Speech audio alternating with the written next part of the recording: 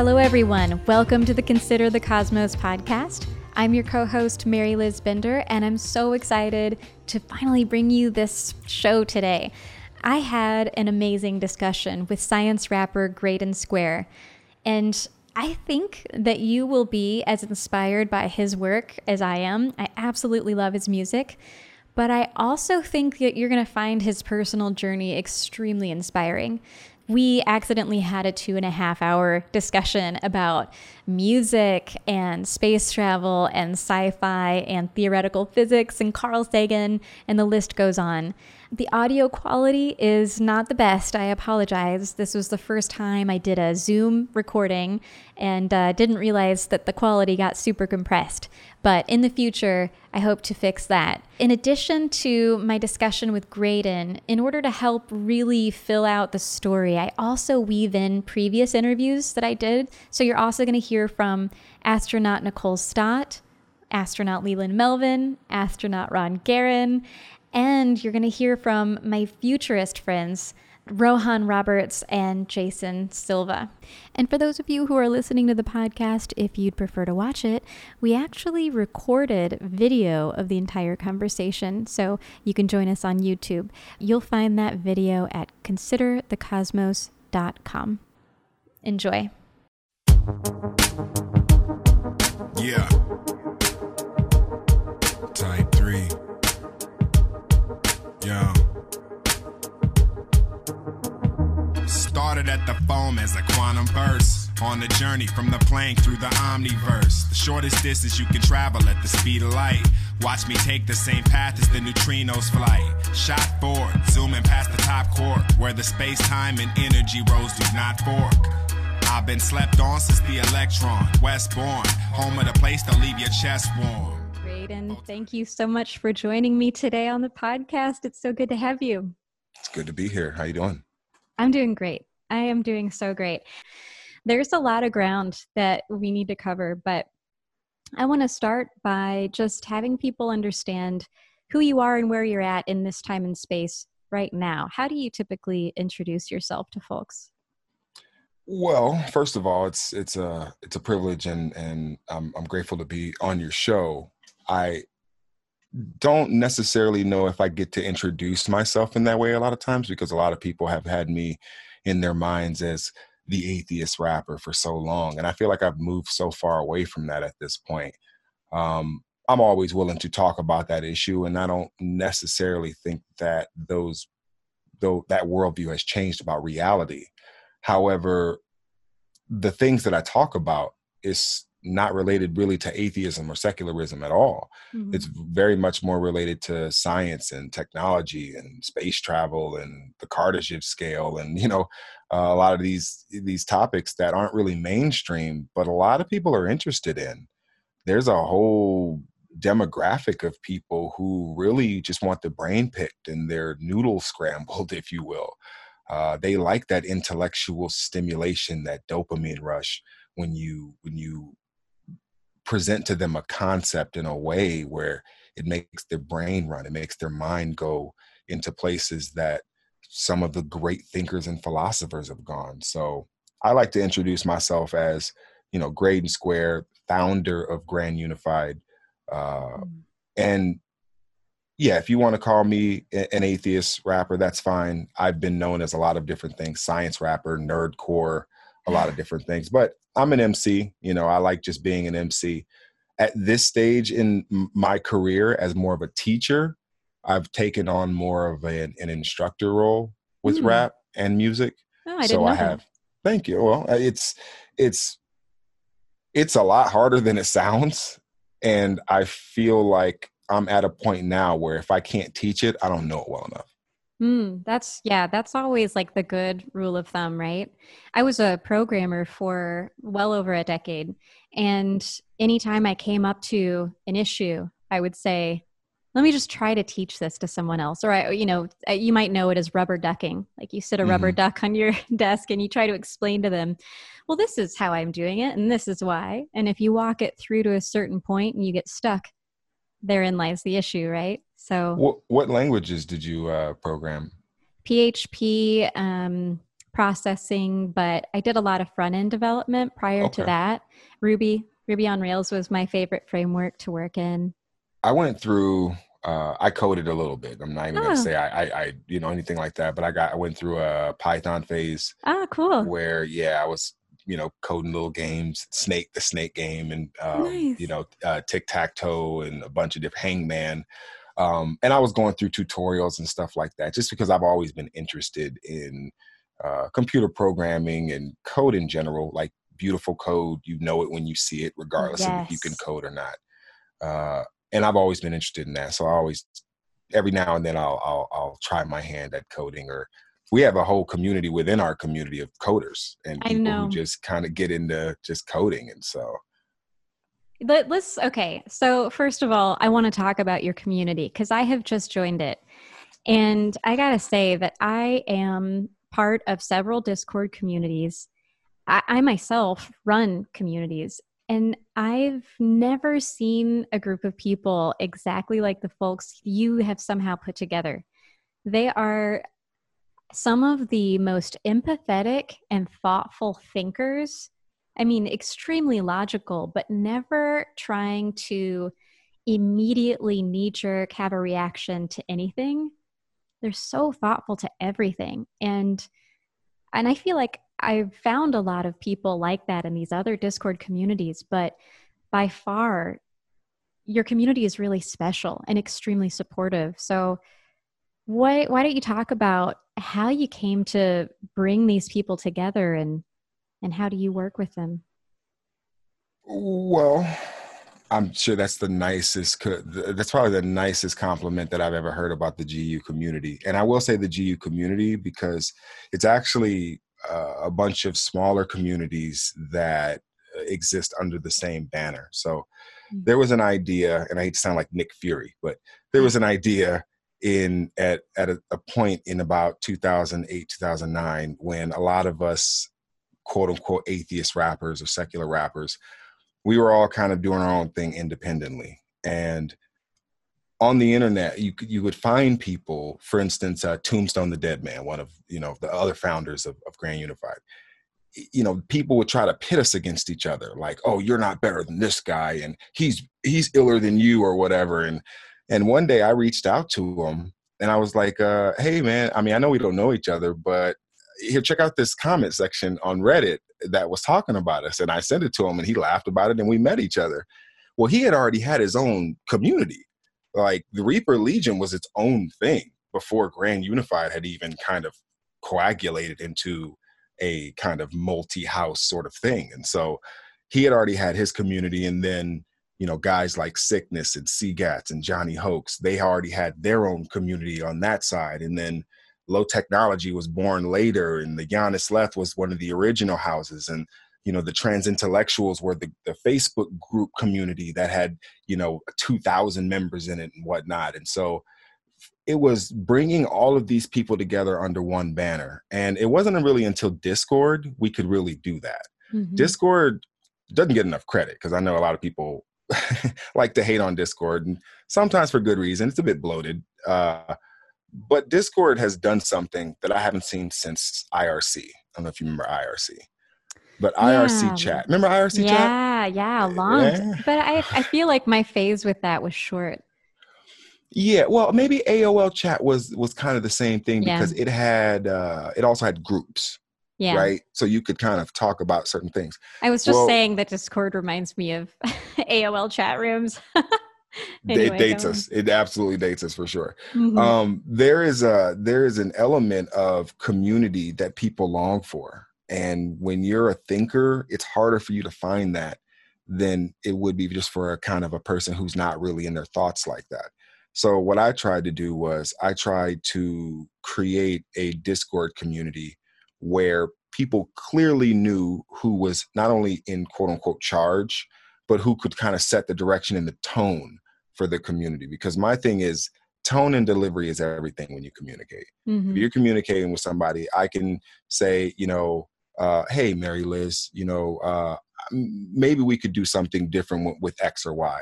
And you'd be like, okay, well, that's cool. I'll think about that. But if I came at you and I'm like, you know what, this really sucks. Why don't you just do it this way? I'm saying the same thing, really. Mm-hmm. But if I'm able to communicate with a better delivery and a better tone, it may be more likely that you would be, amenable to the suggestions that I'm trying to make. And so I always try to set this tone of being uh, considerate and empathetic while also holding your ground. I don't want you to just, be a pushover and no, because we foster debate here. You've seen probably a lot of it. There's a I lot have. of, discourse when it comes to politics or, even food. I mean, the Food Channel is people talk about so much food, the Of Food course. Channel. But I always tried to make this environment one that the tone and the delivery fostered discourse. It fostered Mm-hmm. communication, so people didn't feel like, hey, if I brought this topic up, I'm going to get attacked for it. If I Mm-hmm. bring up this alternate perspective, I'm not going to be called a racist here. I'm not Yeah. going to be called a transphobe here or a misogynist because I had a question about something or I thought a different way or, you know, uh, to me, there are very few places, and I hate to use this term, but safe spaces for open discourse these days. Now, I feel like you have to have this sterilized, hive mind approved dialogue where the narrative is already set. You're told what your talking points are. And if you stray from that in any kind of way, you're castigated, you're ostracized, you're out, You're canceled. Yeah. you're canceled. You're That's done. it. Yeah.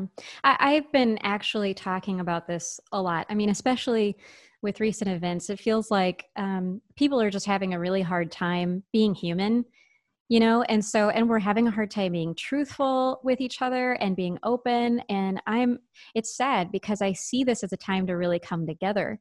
I see this as a time to unite and grow. And you can't do that if you're not talking, which is why I've loved your community because it's true that you lead by example. I see that. And nobody is really afraid. And even I've seen people like kind of shy away from their point and say, oh, sorry, sorry. And then other people were like, no, no, no, don't worry. Like you can defend yourself. It's okay. We're not judging you. You don't go away now. You even called that person out. It was during one of your live streams, which are just absolutely amazing. So you've mentioned two things now that I think are really missing from society today. And I think it's something that I've been trying to work on, but I feel like you have somehow just really mastered bringing this to people. And this is why they've come to you. So the one is, of course, this ability to have open, logical discussions. And the other is you challenge people intellectually. You don't shy away and you don't try to, kind of baby them. Like it feels like the whole world, bought into the keep it simple, stupid mantra. And I kind of feel like I've seen the degrading of society, or at least open conversations as a result of that. And you and I have a hero in common, or at least someone that has really inspired us. Hold on. Can I guess who it is? Go for it. Okay. So people know who I have. I have two main huge heroes, and I'm not sure if you're a fan of one. It's Oh, not Fela, so it has to be Carl Sagan. I love Fela Kuti, if that's what you're talking about. That's who I'm talking Oh about. my That's actually God. he's like my favorite musician of all time. I love Fela Kuti. Okay, so we'll talk about that in a second. I was talking about Carl because I didn't know that you knew about Fela.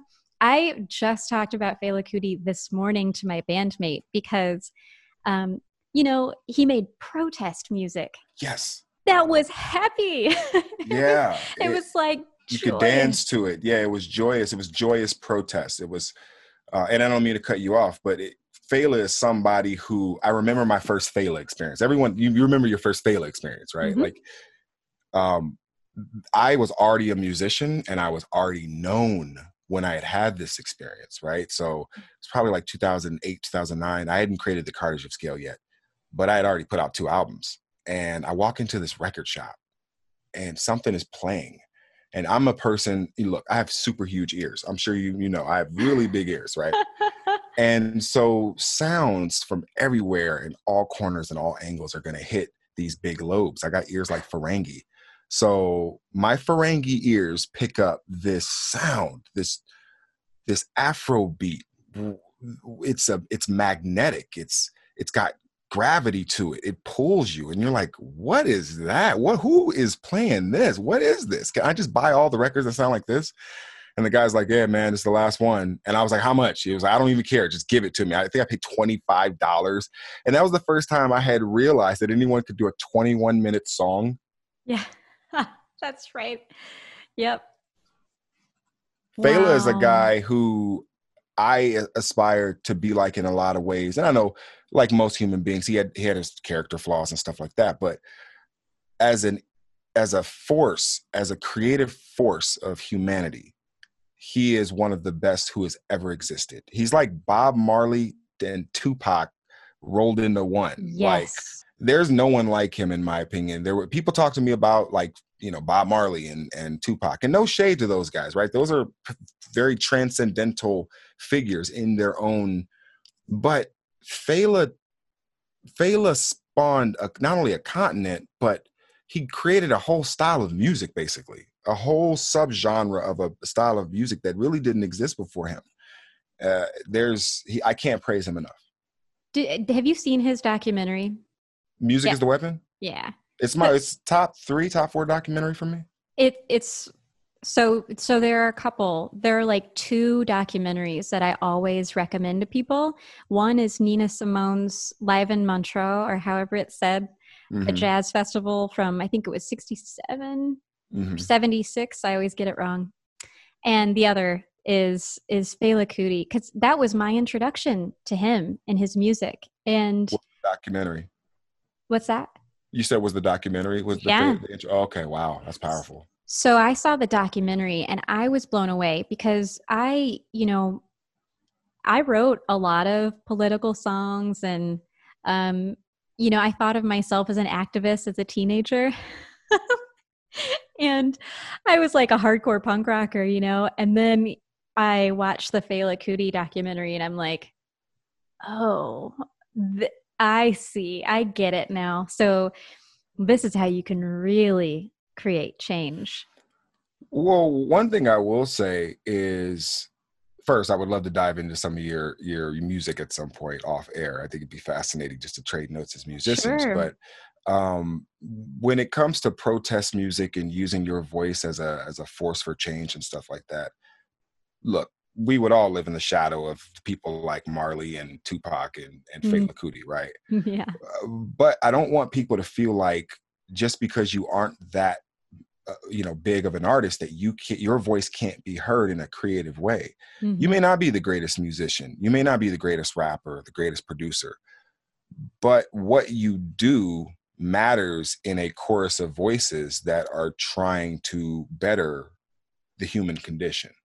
And I feel like you should always, because when I wasn't that good, I was still writing music that I felt like was socially forceful or impactful or whatever the word I'm looking for. It sought to induce change.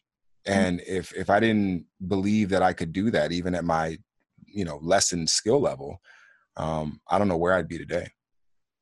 I totally agree with you. The creative process is so hard, especially when you are a thinker, because you get so deep inside your head and you can question it to a point where you never get anywhere, which is something that I work through a lot. But I think with Fela, what happened was I realized that you could use beauty, like you could use joy and dancing as a way to kind of induce a state of awe and wonder where you're more open, I don't know if people are that open, though. I think a lot of people are closed systems and I speak for myself, right? I am a very closed creative system, and I get into a lot of trouble from people who want me to check out certain music and new music from this place and that, because it's like, there are certain things I'm just not going to listen to. Now, my reasoning for that, I feel like should be understood and understandable as a reason, but there are people who simply don't understand why I don't do that. Having said that, Tombstone said something in a conversation we had on the podcast what I thought was really important.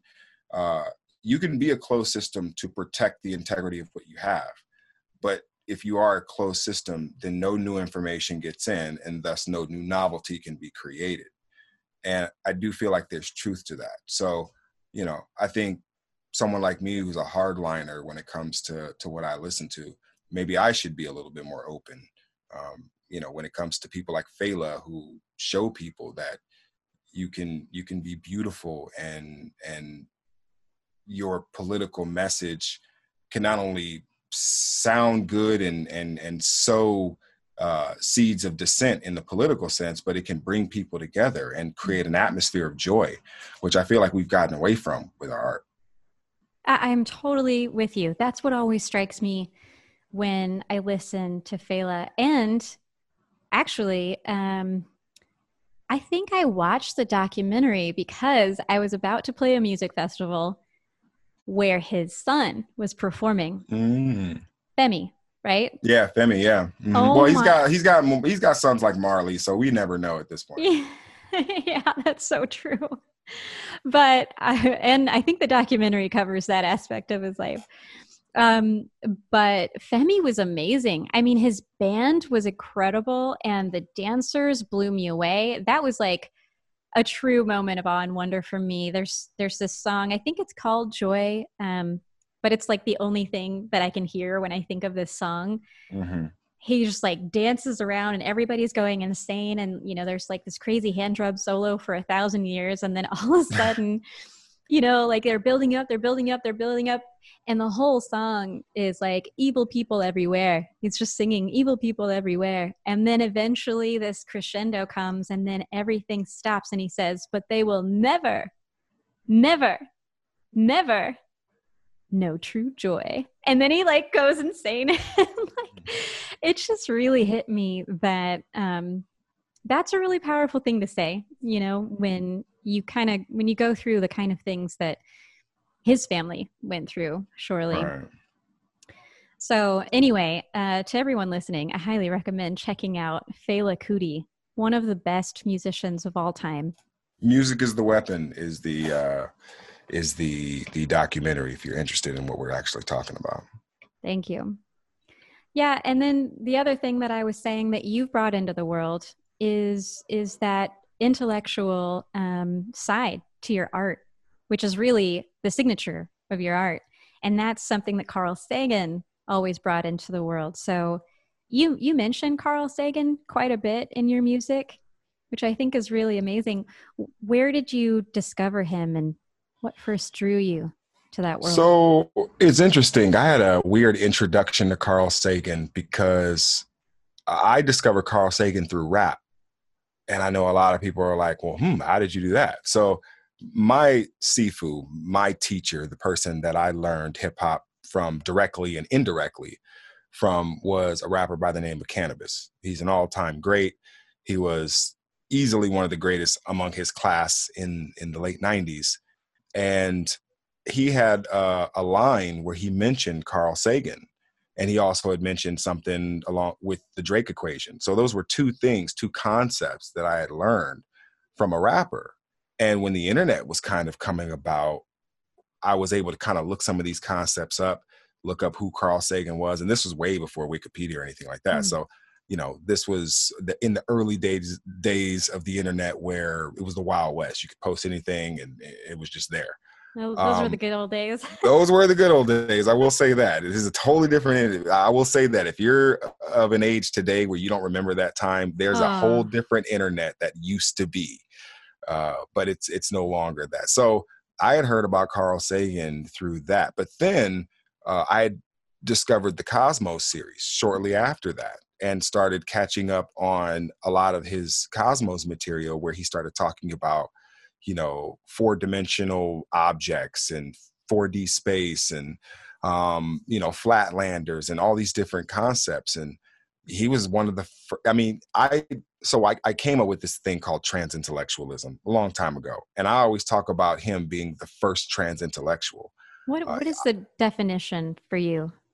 A trans-intellectual is, so it's related to the Kardashev scale. So that, to put it in the type of framing and context, I think it's better that we start off with what the Kardashev scale is. And so there was a Russian physicist named Nikolai Kardashev who came up with this way of measuring advanced civilizations, right? Planetary, stellar, interstellar, galactic, intergalactic, right? Like he had this way of measuring how advanced these civilizations were by, among other things, their energy consumption and output, their ability to control their kind of physical destiny. If they were a planetary species, then there wouldn't be any type of planetary event that could render them extinct. Or if they were a stellar species or an interstellar species, it just expands in scope. And so I became fascinated with this idea around 2008, 2009.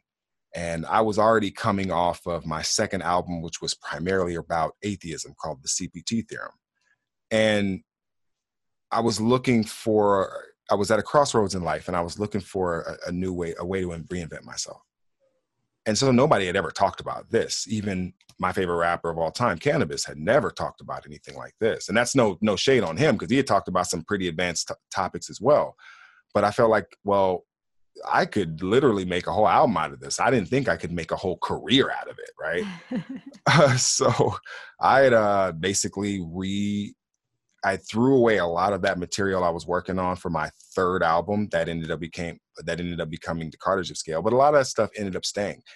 The misconception about the Kardashev Scale was that it wasn't about atheism. And it was probably my most atheistic album, because I had all this material that I had written for the next version of what was going to be the CPT, which was going to be Compton Scattering, which is a whole different other thing. So, so anyway, I go back to say that the Kardashev Scale was used to invent the concept of the trans-intellectual. And the trans-intellectual was someone who wanted to use their creativity or their intellect to propel humanity up the Kardashev Scale, to increase humanity's mobility up the scale.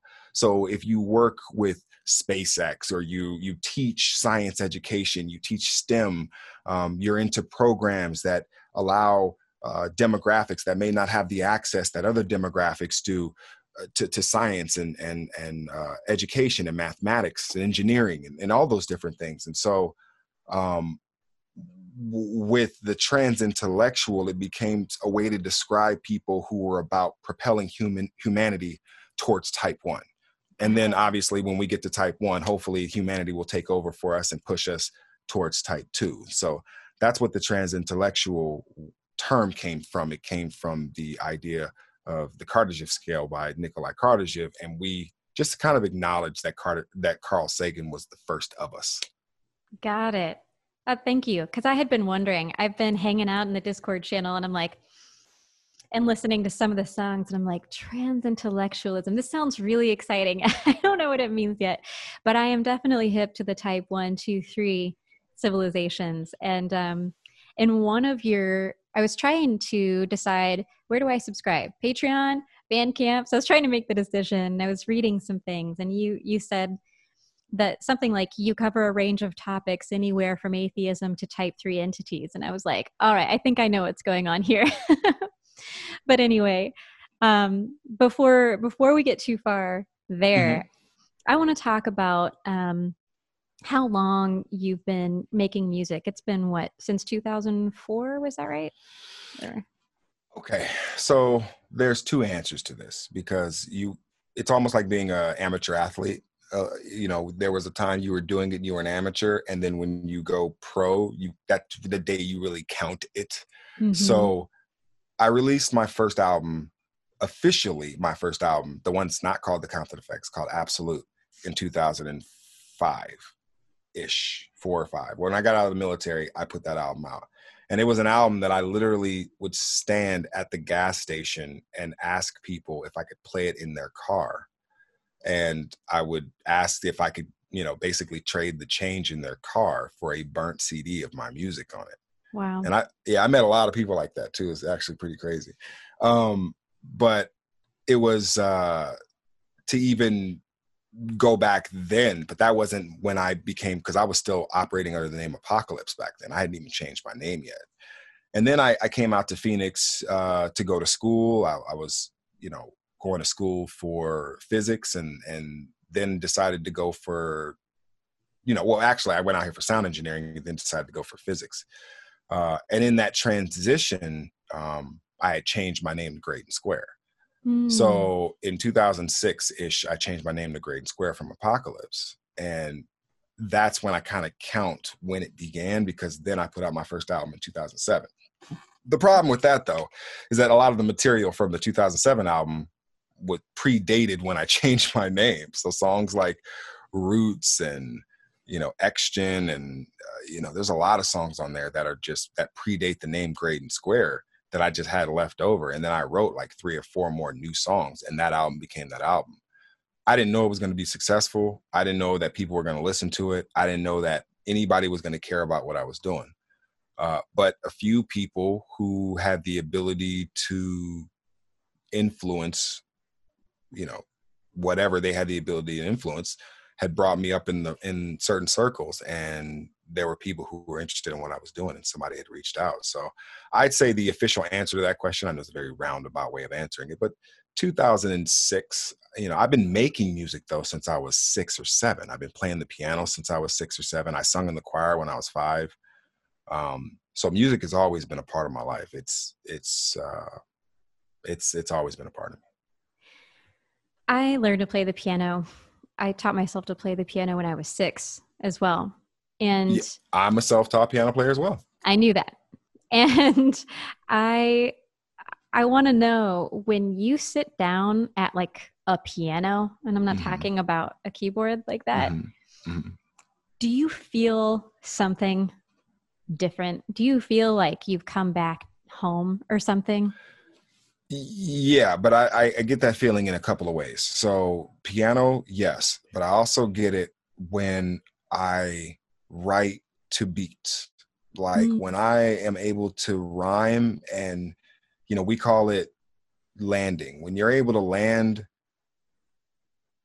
it's a different feeling. It's a different dopamine rush. You feel like your entire existence was meant to do this very thing. And I think most people who do things very well get that feeling. So I don't think that is unique, but I do get a feeling. There is a uniqueness when you sit down at the piano, or when you sing in a group of people a cappella. There's a primal type of, I don't know, there's a primal feeling, or an ancient feeling. It's almost like, I tell people, people are like, why is baseball popular? It's so slow. And I'm like, you don't understand. Baseball is a glimpse into 120 years ago. It's the oldest game from the past that the Western world has. If you're looking at baseball, it's a glimpse into the past. And anytime somebody asks me about like, well, why is baseball popular?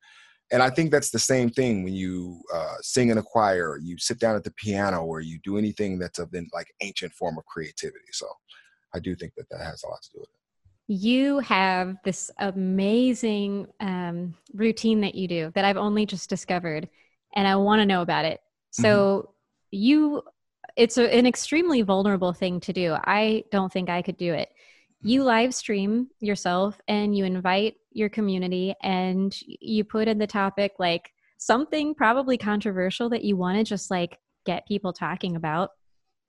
And there's this period of time where you're playing your own beats, and sometimes you're like, this is a writing session, and you'll mute, but everybody will be there. We're all looking at you, and we're all chatting with one another, and you're moving your lips. And then you'll come back and say, oh, when I'm just writing right now. Like I'm literally just riffing. I was like, what? How can you write in the open like that? What is the process like for you? It gets even crazier, because I not only try to write in front of people, but I also try to write in front of my students and encourage my students to write in front of people as well. Wow. Because if you can write in front of somebody, then, rapping in front of somebody isn't going to be hard at all. And I try to shock the stage fright out of all of my students very early. Like it's like boot camp, it's very hard, because no fan is going to be harder on you than I'm going to be. There's no listener who's going to be harder on you about the expectations of what is expected of you through your creativity than I'm going to be. So my students kind of realize that, like, you can be afraid of them or you can be afraid of me, and I mean that in the most kindest and respectful way, because I'm trying to get the best out of them. The fan or the listener, they're just trying to listen and be entertained. So we're working from two different places here. When I talk, me and RK Gold, my co-host for my podcast, we talk about this all the time. I never wanted to be the quote unquote greatest, even though you desire that when you're in your prime. You're like, you just think to yourself, like, I want to be the best at this. But I wanted to create the greatest, or create versions of the greatest. I wanted to be the master Ip to a Bruce Lee. I really didn't care about being Bruce Lee himself. Now, Bruce Lee is an iconic figure, but I think it's more fascinating the processes that went into making a Bruce Lee, as opposed to just Bruce Lee being Bruce Lee and having the impact that he did. What makes the Felas? I want to be a part of that. And so that's why I kind of got into more of a teaching role as I settled into my place in history and hip hop history. What I've done, I think I have a pretty successful and established legacy. I'd like to think that I do, but who knows? I agree that you have already left your mark, and you've, probably hardly begun. Let me ask you this question. I'm sorry. Let me ask you this question. Are you normally a fan of rap at all? I wouldn't say that I have like an amazing selection and I listen all the time, but I grew up in the 90s loving hip hop. And then I went through different hip hop phases, but I'll be honest, I haven't heard any new hip hop that really excited me lately. And so when I heard it, I was like, oh my God, it almost felt like a coming back home to something that I really loved, but it's so intellectual and obviously was hitting all of my favorite topics. I literally went through like all the playlists and I highlighted all of these lines that stuck out to me. And oh yeah, you got some lines you want to discuss? I'm all down for that. Yeah, every MC is a poet. There are two references that you make to poets that obviously really speak to me. Mm-hmm. One of them is every MC is a poet. And I was listening to your Gray and Gold podcast, and there was an episode where you talk about the creative process and you talk about referring to rappers as poets. And first, do you want to elaborate on that? Yeah. It's a very strange feeling for my lyrics to be parsed in that way. It's a surreal feeling. But I do think that an MC or a rapper is the evolutionary next step of the poet. You're just taking poetry and you're adding a little bit more rules to it. You're saying, okay, here's the structure, the expectation that you're going to either soft rhyme or hard rhyme these words, these syllables. There's a syllable count, stanzas, schemes. There's wordplay in the same way there's going to be wordplay in poetry. And some of the greatest poets, in my opinion, if you were to just look at their lines, they read like lyrics. They read like rhymes, like rap lyrics. And so shout out to RK Gold for even bringing that conversation out of me like that. I mean, he's such a fantastic co-host. There is an element that poetry plays in hip hop if you're looking at it from the perspective of being a poet and having the responsibility of a poet. But I don't think a lot of rappers of today are looking at hip hop as that, and they're not looking at the art as they have a responsibility as poets to, evolve poetry into its next evolutionary step, whatever that is.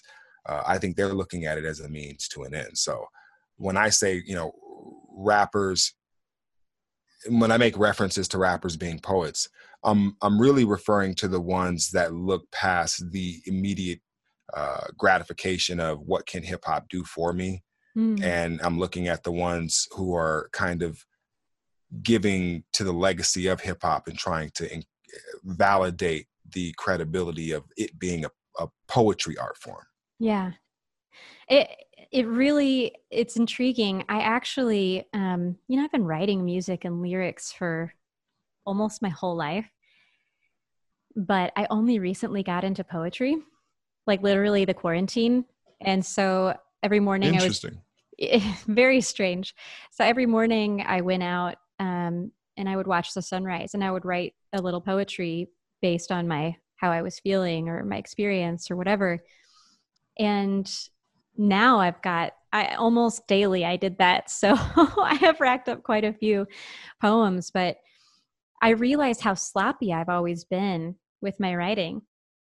And when I heard you sing that line and then have that discussion in the podcast, I was thinking about it. And I was like, you know, I'm really amazed because I just feel like watching you on the fly come up with these crazy structures.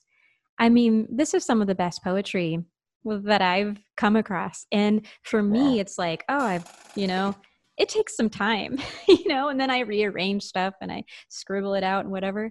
So I'm pretty amazed by that. And then the second line I actually emailed you about, it's what really has drawn us together, I think. Um, Now, you're probably referring to the movie Contact. I'm going to guess that sci-fi, as far as sci-fi is concerned, Contact might be one of your inspirations. It is a primary inspiration of my entire life. Like Wow. it is that Star Trek, Princess Bride belongs to that conversation. The Goonies, The Wizard. Yeah, those are foundational pillars of my life. And Contact as a movie changed my life probably more so than anything other than Star Trek. I think Star Trek Deep Space Nine sits a little bit above Contact as far as influential uh, in Wow. my life. Yeah. Wow. Well, I almost want to just like pause and go there. What about Contact? How did you discover it and where did it take Ooh, you? okay. So Contact came out in 95, right? I was I, living in Compton at the time. And I remember it was a movie that I was taken to see because I was in this group home. And we actually got a chance to, it was one of those things where they just drop you off at the theater and like, hey, we're going to come pick you guys back up. This was back in those days. They just drop you off. wow. We'll be back. And I was like 14 maybe. And you basically see 14-year-olds hanging out by themselves. So it's not too crazy, but this was LA, and we're out at whatever theater we were at out in Carson or whatever. And I remember everybody else went to go see something. I don't even know what it was. And I was like, yeah, I'm gonna go see this Contact. And I remember the movie, because it ran long. People didn't believe me that I went and saw that. They thought I had like went out somewhere and went to the store or some went around the corner. I was like, no, I was still in the movie. They didn't even believe that the movie was that long and that it was. So yeah, that was when I had first saw Contact the movie. And then when it came out on video, maybe about a year later, back in that time, it took about a year for things to make it to video. Hmm. I somehow had gotten it on VHS and I watched it over and over and Wow. over. It was probably top 5 watched movie by me ever. And I'm putting that in the conversation with like the Goonies, Princess Bride, Star Trek Generations, like Princess Bride. I was just talking about Princess Bride. I really need to watch that again. Um, so that you, is that is the greatest movie ever created. it, You do it, realize that, right? I, I think it might be. It's definitely up there. I struggle. I feel like I'm now like, what is the best one? I feel like there is another one that I think is the best, but Well, I've a heard really good Shawshank movie. Redemption. I've heard, Gone with the Wind. You hear Casablanca, but like, I feel like, look, I'm not gonna. It's like talking about Babe Ruth and Mickey Mantle. I'm sure they were great. I'm sure they were great. I'm sure they were great. I'm sure Will Chamberlain was fantastic. But in the modern age, the Princess Bride is Kareem Abdul-Jabbar, who was the GOAT. End of discussion. But I feel like all the Jordan fans were like, what? No, Contact as a movie, I feel like any young child who's 13, 14, 15 years old, you're going to come away from that movie wondering about things, Mm. about life out there. Oh, I'm sorry. I know what the best movie is to me from Mm-hmm. my perspective. And it's the movie that did that for me because I actually didn't discover Contact until I was an adult. Okay. That's a longer story, but it was 2001: A Space Odyssey, which I saw when I was 14. Yeah. That's not a bad suggestion. It's my favorite movie. It's my favorite book, and they go together. And I love that. I love that they were written together to be a unit. But But yeah, Princess Bride, Contact, definitely up in that Hey, top I five. didn't know that. I didn't know that 2001 Space Odyssey was written as a book and a movie to be Yes. experienced together. One thing I know about 2001 Space Odyssey was that score. The Oh, music is incredible. It's so one of the good. best scores ever, and no one ever gives it that type of credit. Oh, I do. I Yeah. never stop talking about that. That waltz when during weightlessness, it's like Hmm. it's insane. Yeah, that's the thing about 2001 is that people always come away saying, I don't even know what happened. And first of all, I'm like, how is that not the most exciting part? And the other part of me says, you have to read the book because Hmm. they're really meant to be consumed in parallel. Um, so yeah, I highly recommend it. Arthur C. Clarke wrote the book, and One of the all-time greats. absolutely amazing. So getting back to Contact, though, Hmm. you use a line in another one of your songs Hmm. which is, "Damn, we should have sent a poet." Yep, that's a direct reference to Contact. I figured it was. Hmm. Well, what's interesting is that I had forgotten that that was part of Contact because it's so present in my mind that I guess this is where Carl Sagan got it. Um, in 1968, Frank Borman, one of the Apollo astronauts, he was one of the Apollo 8 astronauts that took that Mm. Earthrise image. He came back from lunar orbit, totally changed. And someone asked him, how would you describe your experience? And his response was, we should have sent poets. Hmm. He literally couldn't describe it. He was like, we're engineers, like we're test pilots. You guys should have sent poets because we cannot describe the grandeur of what we saw. And that's affected me. And that's what brought me to you. Think. Oh, wow, that's crazy. But think about what he's saying in that. He's Mm-hmm. saying that I have the technical expertise to pilot a craft into space, defying all of the common laws that we understand about our world, uh, and yet I don't even have the ability to articulate the majesty and the beauty of what I saw. And I feel like this is where I get into places where I talk about reality in such a grand scale, the omniverse, a lot of different things like that. Because at a certain scale, it's just relationships. And I'd like to think that there's a beauty to those expressions if you see them at a high enough scale. That reality is beautiful. What Mm-hmm. is beautiful. And then we get into this other philosophical conversation, which is, why is there something rather than nothing, which is a question that I've struggled with my entire life. Well, I hope you never stop struggling with that. That's it. That's the struggle. That's humanity. That's the whole point, right? Yeah. Um, he was it him? Someone else said, we went out there to discover the moon, but what we discovered was ourselves. And, those were in the early days of Apollo when only a handful of people, like 10, 15 people, had gone total. Mm. And they come back and they're all saying the same thing. Like, I don't know how to describe what happened. There's another lyric in, I think, the same song, in which you say, you basically do a cosmic zoom, or what people refer to as the power of 10 zoom out, right? I think that's even in your Omniverse video, isn't it? Hmm. Yep. With that Absolutely. imagery. Yep. And you say something like, we're a couple parsecs out or something, and Hmm. you mention the overview. Hmm. Can you recite that line? So let me pull that up, because that is let's see, that's a pretty good line to talk about, because a lot of people forget, or not forget, but they misunderstand what my purpose is as an MC. And I say that because it's one of those things that I have to clarify, which is, my goal was never to be a famous rapper to people who were just fans of rap. It was never that. My goal was always to be a rap option for people who wanted intellectual stimulation, because that's what I wanted with my rap. I never did music to quote unquote make money, so much as it it was to kind of place myself in history amongst the great thinkers of all time. Hmm.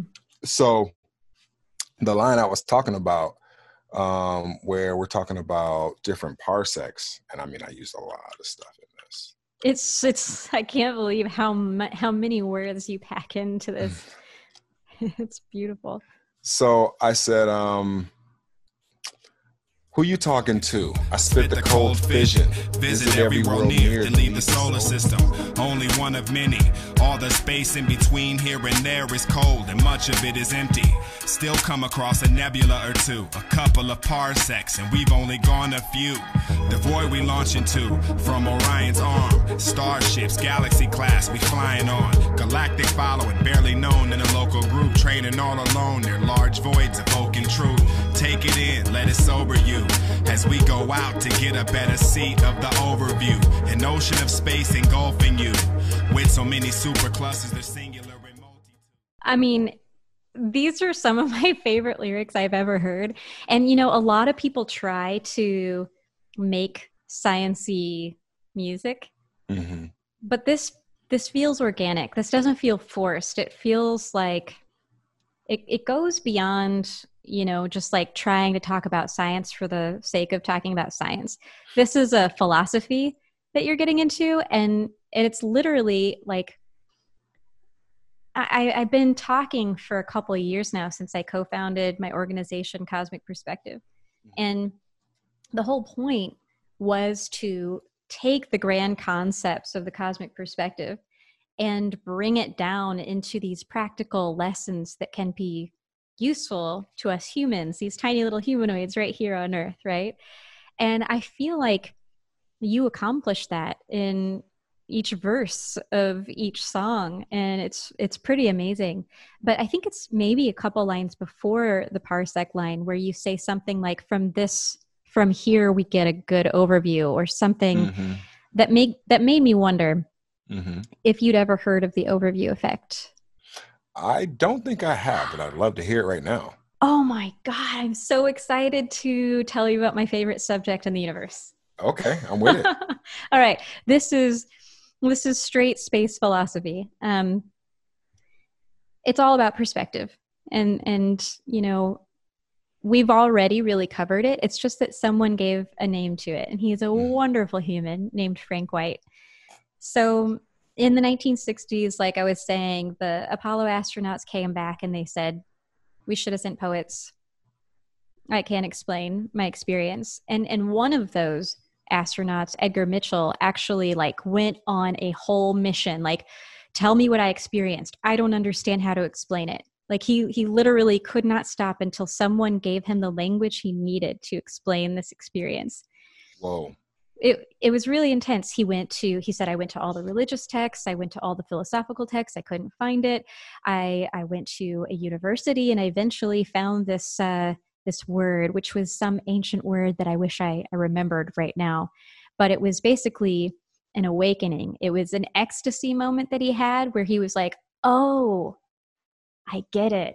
I get it. We're all part of this universe. And I'm sorry, go ahead. No, you go for it. Yeah. Well, so there's so much to talk about with this, because I'm not going to incriminate myself here, but there's a lot of people out there, who have had psychedelic experiences. And this is a part of the description that they come away with, which is, I do not have the vocabulary to describe what I experienced. There are no words. And I think when you talk about the human experience at the lowest scale or the universe at the highest scale, there really aren't words that we have to describe those things, because in my opinion, they predate the human experience, whatever that experience is. Psychedelics, when you're able to see the planet, if you're able to leave the planet, I don't know, there's probably been, how many people have left the planet ever in history? Like 100? No, 570 about. Mm-hmm. That's crazy. In human history. That's all. Think about that for people who are listening. In the history of humanity, 500 some odd people. You know, there's only 420 people who play in the NBA. Wow. No, I did So not. it's like, you're talking about the top slice of, the human lottery winner to be able to do that. But Mm-hmm. um, I feel like there's a lot of people who have that experience. I hope to have that experience uh, at some point in my life. I think I've kind of had a little bit of it with some of the topics that I talk about, but I feel like there's an upper limit to understanding. And I'm not sure that I'm not sure I can break through that upper limit. I'm not sure anybody can. Mm. Yeah, you're right that a lot of people make that comparison, by the way, with the psychedelic experience and this. Although I've talked to Frank White about that. Frank White is a space historian, a space philosopher, and he coined the term the overview effect. This wasn't until 1987 he published the book. And what he did was he didn't know about Edgar Mitchell, and he didn't know about those folks coming back and you know, trying to put language to something. He was actually just on a flight where he went from Washington, D.C., and I think he went over Las Vegas or something. He did a cross country flight. And while he was looking down at the earth, he was like, wow, I just left all of the petty politics of DC. There's gone. There's behind me. They look so tiny from up here. And he was, thinking, well, now I'm already over here. I wonder what this has to be like for space settlers. And he was thinking, when people are when humans are on other worlds and they look at our planet, that's got to have some kind of like profound, long lasting perspective shift that changes them and changes the way that they think. And imagine then coming back to those humans with that perspective and them all looking at you like you're a crazy person because you have that new perspective. They're going to say, no, it's all in your head, or no, stop thinking with your heart. Stop being so emotional. Be logical. And there's a certain level of experience and understanding that just can't be expressed through language and logic. Mm. He went to all the religious uh, scholars and the people he thought could give him those answers, and he probably came away with a word Mm-hmm. Yeah, that could be used. and it was not something, like Feynman is fond of talking about how he learned all these concepts, but until he learned how to label things, then he couldn't communicate them to people. Mm-hmm. But then you also have to learn how to teach people in order for them to understand your labels. So, Totally agree. you know, but Frank White just had this theory, like something has to happen when people see the Earth from space. And so he set out to interview all of these astronauts and ask them, what was your experience like? And they all said the same thing. He's interviewed over 60 astronauts now over a period of 30 years, and he keeps updating his book. It's right now going to the 4th edition. And over time, as he has talked to these people throughout 30 years, he found that they take more time to integrate what they learned. They come away with new ideas about what they experienced. So some people experience something really profound that immediately changes them. And other people, they'll come away and say, oh, I'm just now you're extracting from me what I've learned and I'm just now learning. So I think that you would be extremely interested to delve into that work. It's what drives, it's totally what drives what I do, because I was telling you earlier that my last interview actually was with astronaut Nicole Stott, and she is an artist. And wait, you're telling me that I'm following the episode that had an astronaut previously? Wow. Yeah. My name is Nicole Stott. I'm an artist and mom and wife and retired NASA astronaut. So I painted in space, which at the time, when I took the little paint kit with me, I thought, oh, this is just something I enjoy doing. Why not do it in space? I had somebody encourage me, thankfully, to think about those kinds of things, like take the human with you on your human space flight, right? And so thankful for that. And as I was thinking about retiring from NASA, I was like, man, how do I uniquely share this experience? And I just kept coming back to that opportunity to paint in space. And art to me, I mean, it's like this universal communicator, right? I don't care what language you speak, whatever, the music, the sounds of it, the, visuals we get from painting or, dance, those kinds of things get into you regardless of where you're from on the planet. And we can communicate really complex things through art. And we can communicate really simple lessons like, the ones I learned, which are we live on a planet, we're all earthlings. Only border that matters is that thin blue line of atmosphere that blankets us all. And I don't know, it's funny, like whether people like my art or not isn't important to me. It really, it's my interpretation. It's going to be what it is, right? But if I can engage people in this backstory of all that we're doing in space together to, ultimately improve life here on Earth, then I don't know, I consider that my next mission in life. I just thought about that question that people ask me all the time where they're like, hey, Gray, would you ever go to Mars? And I'm like, yeah, if I could take my equipment with me. Like if I can record, I don't know if I even need the internet at that point. I mean, I do, but You'll have it. Starlink is going to be the internet on Mars. I heard Starlink is, man, that's a real thing. Mm-hmm. Yeah, it's quite real. I'm at every single launch. We just had one like 2 or 3 days ago. We've got launches like 4 times a month here at the Space Coast, thanks to Starlink, because they're just shooting them up. But yeah, on the topic of the overview effect, what astronaut Nicole Stott said was, I'm so grateful to Frank White because he gave us the language that we didn't have. We I will speak for anyone who's flown in space, are thankful to him for, I don't know, putting into philosophy, to a way of understanding, I think, what we all kind of struggle to share, to share how it's impacted us. And he's just so beautifully done that. And then, shared it with everyone too, that it's very thankful to him for doing what he's done and continues to do, to try to encourage us too, but there's this very human side to it all, where I think when we do anything that we find extraordinary, we don't just live it, right? We're not just there doing it, but we're seeing it, we're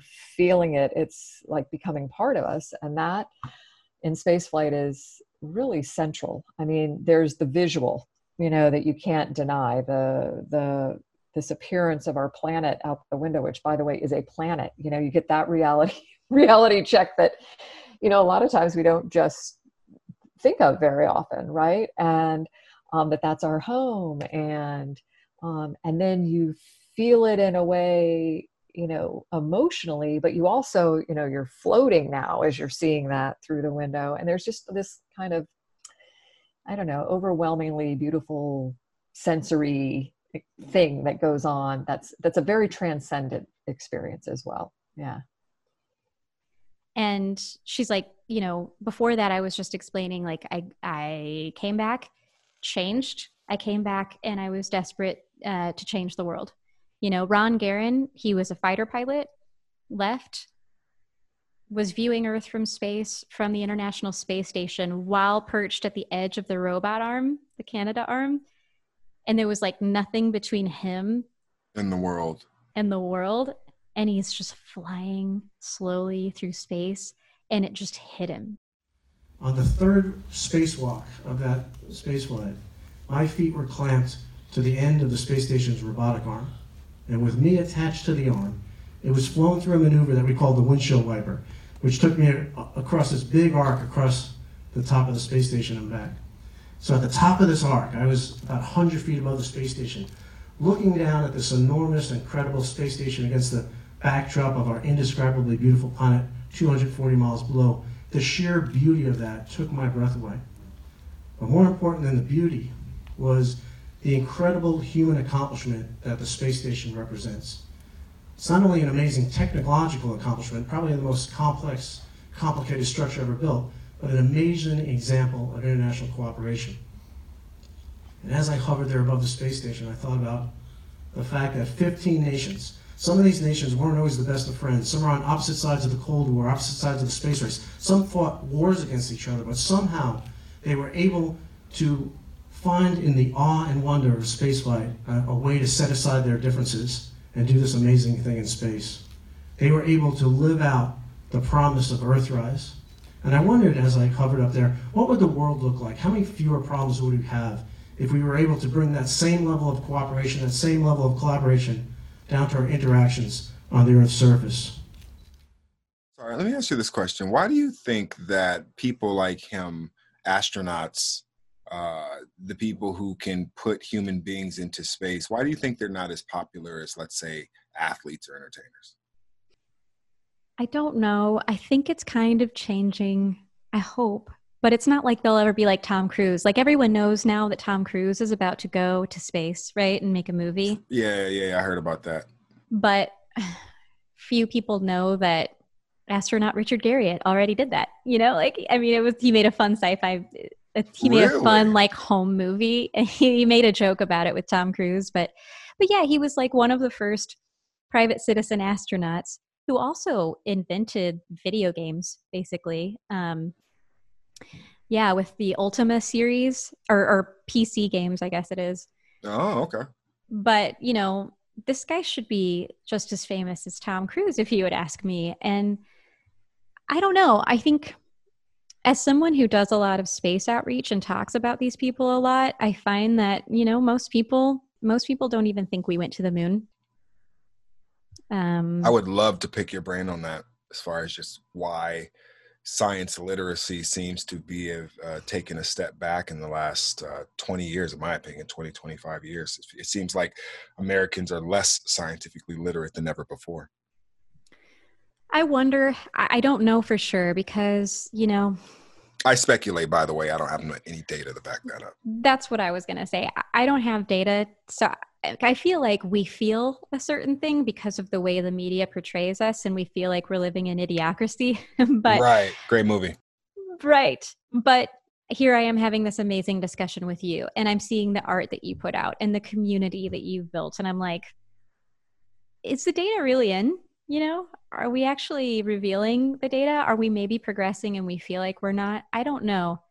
But my question to you is, are there more people out there like the people within this community, or are most people just kind of, you know, glossy-eyed about science and they really don't care and they're skeptical about it, you know, every scientific discovery? Because I know people who are, you know, it's not like we work together or anything like that. I just know them through other people, but it's like they question essentially everything from whether we can even leave the planet, whether the planet is round. I mean, everything is questionable at this point. So then the question becomes, how do we get to this point? And I have an answer for that, and I'll throw it back to you. But I think that because attention and validation has become such a currency that most people who say, like, flat earthers, I don't believe that flat earthers really believe that the world is not spherical. I think they know that there's a certain amount of attention that you get when you say that. And that's the most amount of attention that most of those people will ever get ever in their life. As a person who's gotten any type of attention at all, I know how addicting it could be. I know people out there who are like, man, I need to get, 10,000 subscribers, or I need to get, X amount of followers. I know how that feels, that desire to put yourself on and to have a voice and to be heard by people. And some people, in my opinion, they feel like that is the way that they have to do that. And that's why they say stuff like that. But if you hook them up to a lie detector, a polygraph, I know they're not admissible in court, but in some way where we could absolutely tell if they were lying or not, I bet you less than 10% of those people actually believe that. I hope you're right. I hope you're right. I don't know. But we can't prove it, though. That's the thing. Unless we had some infallible way of proving it, we couldn't prove it. I do know that as I've been touring around, I mean, honestly, especially outside of the U.S., a lot of people outside of the U.S. definitely don't think that we went to the moon, which just blows my mind. How many places have you been to outside the United States? Well, I lived in Spain for 3.5 years, and then nice. I've been to Argentina a few times, and I've talked to people there about this. And it's not like you couldn't reach out to people in different parts of the world on the internet, right? Oh, So sure. it's definitely not like, and the reason why I asked that is because I too have noticed that as well, where people are much more skeptical about the claims of America than Americans are, which, depending on which side of the political aisle you fall on, you're either completely skeptical or 100% gullible. It's never anywhere like where you have like a balanced perspective as to why things are the way that they are.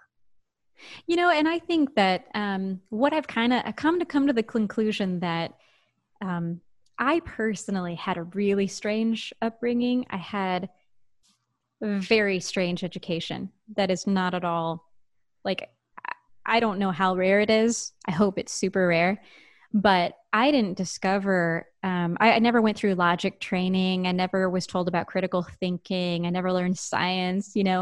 I was in my mid to late 20s when I discovered these things. Really? Yeah, I discovered Carl Sagan's Cosmos in my late 20s. Fell madly in love.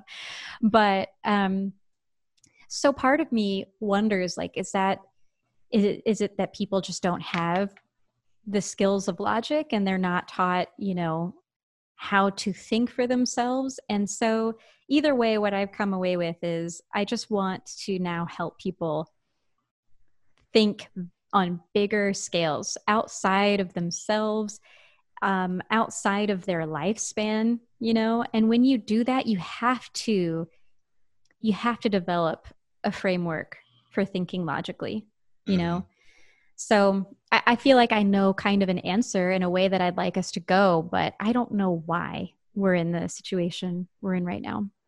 Yeah, it's something I think about a lot. All the time. So I know, I don't want to take you over too much, but if you have some time. No, I got time. I got time. I got all the time you need. Because I've been like babbling about stuff. And to be completely honest, I am really excited to know more about your inspiring journey as much as you're willing to go into it. Yeah. So cool. Awesome. So people know that you are now this successful rapper. You've made an amazing name for yourself. You're teaching people. But your start was pretty tumultuous, and I've only received a little bit of the information I could find on the internet. Can we talk about young? Yeah. So for those who are not aware of my backstory and how I grew up and all that type of stuff, I grew up as a ward of the court in the state of California, in LA, in the 80s and 90s.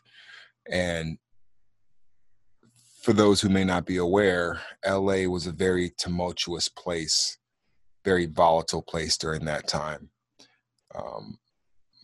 The mother I was born to was 14 and some change, or had just turned 15. I'm sorry, because August, and then I was born in September. So she had just turned 15. So if you want to say 15, fine. 14, that's fine. My father was in his 20s. I'll just leave it at that. And my biological mother and my biological father were never really a part of my life. My biological father was killed in the late 80s due to gang violence, and my biological mother, for this short amount of time that we knew each other, it obviously wasn't something that was compatible. So I spent essentially 18 and a half years as a ward of the state,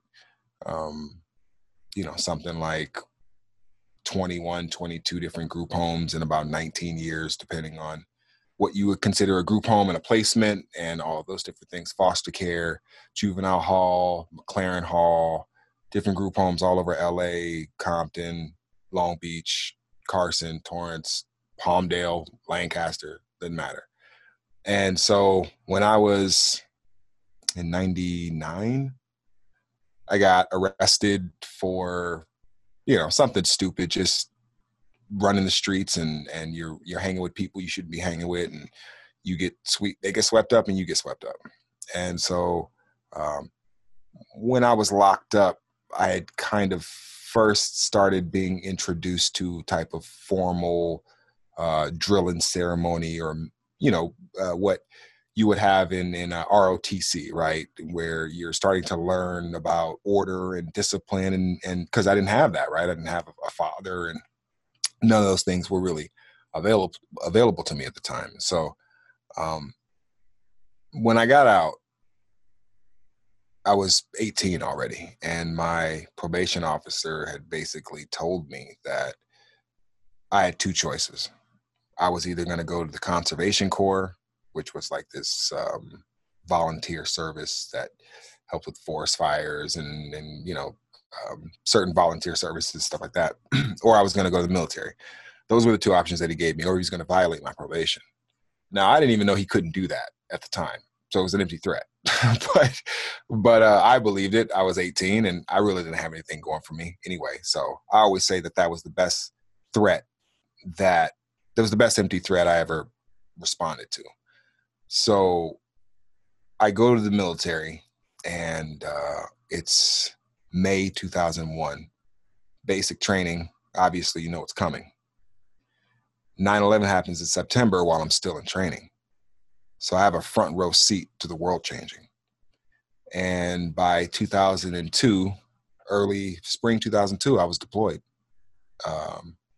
And spent a good chunk of, I was deployed over there when I was 19, turned 20, turned 21 in Baghdad. And then basically I was back to the States by the time I was 22. But I had basically turned 21 in Iraq. And, all of the things that come with being deployed and being in a combat theater and all of the effects that it has on one's psychology and all that stuff. It was a profound event in my life, my own personal 9/11, really. And I don't mean to sound insensitive to that event, but it was definitely something that knocked, whatever internal structures I had, completely knocked them over, because for the first time, I got to see the difference between society and nature. In the first world, you really don't see that. You rarely see that. We're starting to see that now with some of the destabilizations of our society with the pandemic and social, racial, and political strife and all that type of stuff. But most first worlders never see the difference between society and nature. And when you see that at 18, 19, 20, 21 years old, it changes you. And it changed me. So after that, I basically got out of the military and went to Kansas City. And I worked in a casino for about 6 months. And that was an eye-opening experience as well, because I was seeing people with gambling addictions. And that was the first time I'd ever seen like real addiction. Like you think a crackhead, but you ain't never seen someone addicted till you didn't seen a gambling addict. Like they make crackheads look functional.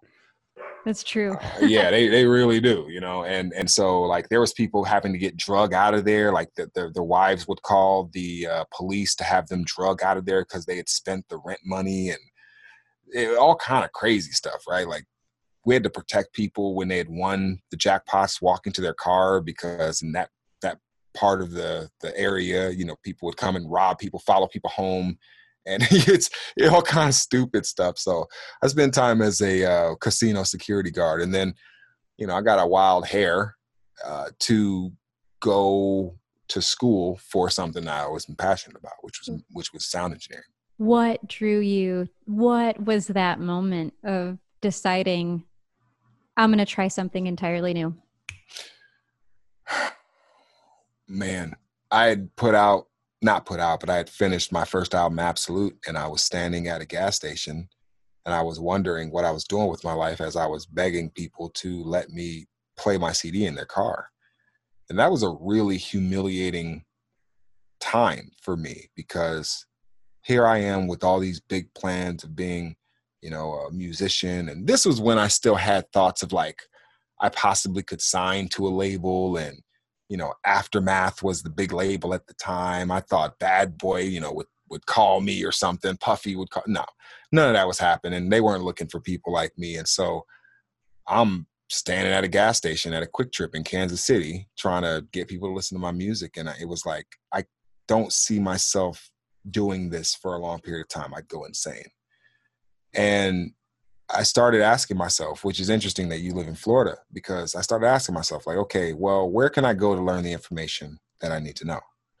And for all my full sailors out there, you know where I'm going with this, because there were two schools that, were the two main schools. Now, LA School of Recording Arts, I don't count them because I'm from LA and I wasn't going back to LA at that time. So that was already ruled out, even though it's a pretty good school. I've heard really good things about the LA School of Recording. But it was either Full Sail or it was the Conservatory of Recording Arts and Sciences. And it was kind of a coin flip because I had no real reason to go to either one, right? Like, I mean, I didn't know if the military was going to pay for it. So it was like, well, I could go to Florida or I could go to Arizona. And the only reason why I think I chose Arizona is because it was similar to Iraq. And it was the weather conditions. And I felt like, well, I could live, I spent almost 2 years in Iraq. I could spend, X amount of time in Phoenix. So I moved out to Phoenix and, started going to recording engineering school. Wow. Couldn't be more different temperature or humidity wise, I should say. Super dry, super humid. Super humid, yeah. And I almost did it. Like there was a moment there where I thought I was going to go to Full Sail. Wow. And so the military covered your schooling for sound engineering? Yeah, they did. The GI Bill definitely helped out. And, with me not really having any anchors, I'm not married, I don't have any children or anything like that. It was fairly easy to get by with just me and my brother from the military, one of my best friends in life. And we were in the military together. So when we got out, we moved together. And when we moved from Kansas City, we moved to Phoenix together. And he ended up meeting his first wife, I think, there in Phoenix, and ended up starting a family where all I had was to focus on my music. I was never really all that successful with women, so I wasn't going to be distracted like that. So for me, it was like, okay, let me just make this music. And, I spent all my time just writing lyrics. I have so many beats and songs and lyrics that I've written from that time period that never came out, that are pretty close to album quality stuff. I mean, it is old, but if I actually wanted to retool some of that stuff, it definitely could be used today. Wow. I cannot imagine going through the archive. I've actually lost a lot of my hard drives where I've saved all my demos. And so I'm just like, you know what? Fine. Because that would have been really overwhelming anyway to go through. I got hard drives going all the way back to I was 18 years old. What? That's crazy. Let me show you. I got to show you. These right here. And I have 4 in my system right now. Oh my God. How big are these? Oh man, what's this? 250 gigs, a terabyte. Wow. No, that's 500 gigs. Let's see. 250. Wow. 750. 1 terabyte. 500 gigs plus 250 gigs plus, I don't know, 80 gigs. And then 4 in my, so it's so silly. Wow. So, I mean, here you are making all of this amazing music. What drew you to physics?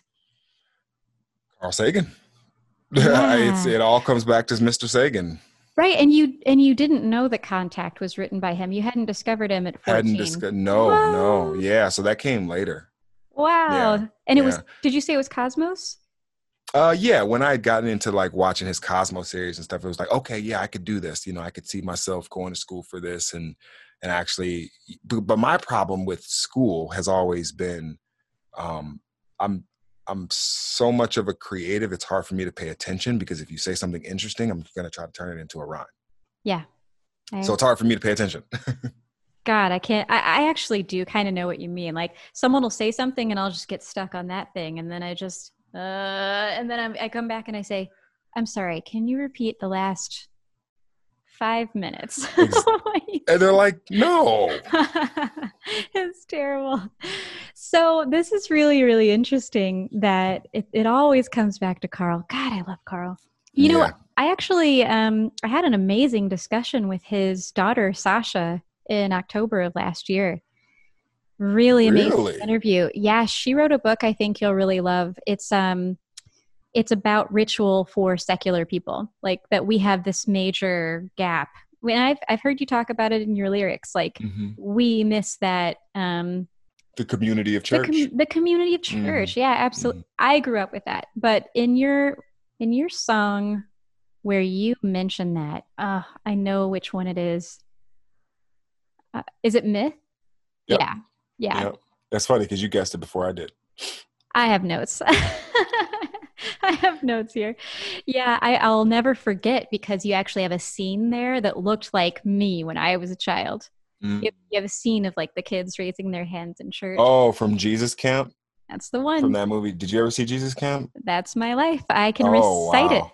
I could recite anything those kids say. Wow. Yeah, I went through a phase when I was younger where, I was really into theism and all that type of stuff. But as I got older, because of the Star Trek influences and the Contact influences and stuff like that, the questions just got too big for religion. My questions just got way too big for what religion could offer as an answer. These days, I'm a lot more understanding about religion and why it is necessary in the human condition, given what our experience has been, what our evolutionary history has been. It's not my explanation for reality. The reality of existence does not require a creator, in my opinion. Like you could pick any one of the cyclical inflationary models, or multiverse models that doesn't speak to an omniverse. And yeah, you're probably going to, in my opinion, it's going to be the same thing. So I feel like there's not really too much need for a creator in that way. But if you need that for your life to have meaning, I understand that. It's just not something that I need. And there doesn't have to be that being there for there to be something else beyond this. And I think that's some of the questions that I feel like we should get to as well, which are, how about let's start asking more unique questions? Like, forget, is there a God? That's an old question, right? I'm more curious as to, can there be a universe with a God and a universe without a God? Ooh, all right. We're talking multiverse now. Yeah. It's all like, right. Is there, I have a weird theory about reality. Tell me. You want to hear it? Of course. So the reason why people are like, so what's the difference between your omniverse and just the regular multiverse, right? And it's a unique question. It definitely is a question that begs some thinking. And I tend to answer that question by saying, in the omniverse, all realities are equally true and false.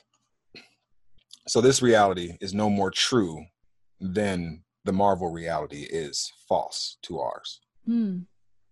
Every type of reality that can be conceived of through any type of intellectual thought from any species who's ever existed throughout all of time has the same validity as far as if they're real or not. The definition of real is real important because we then get to ask the question, what is real?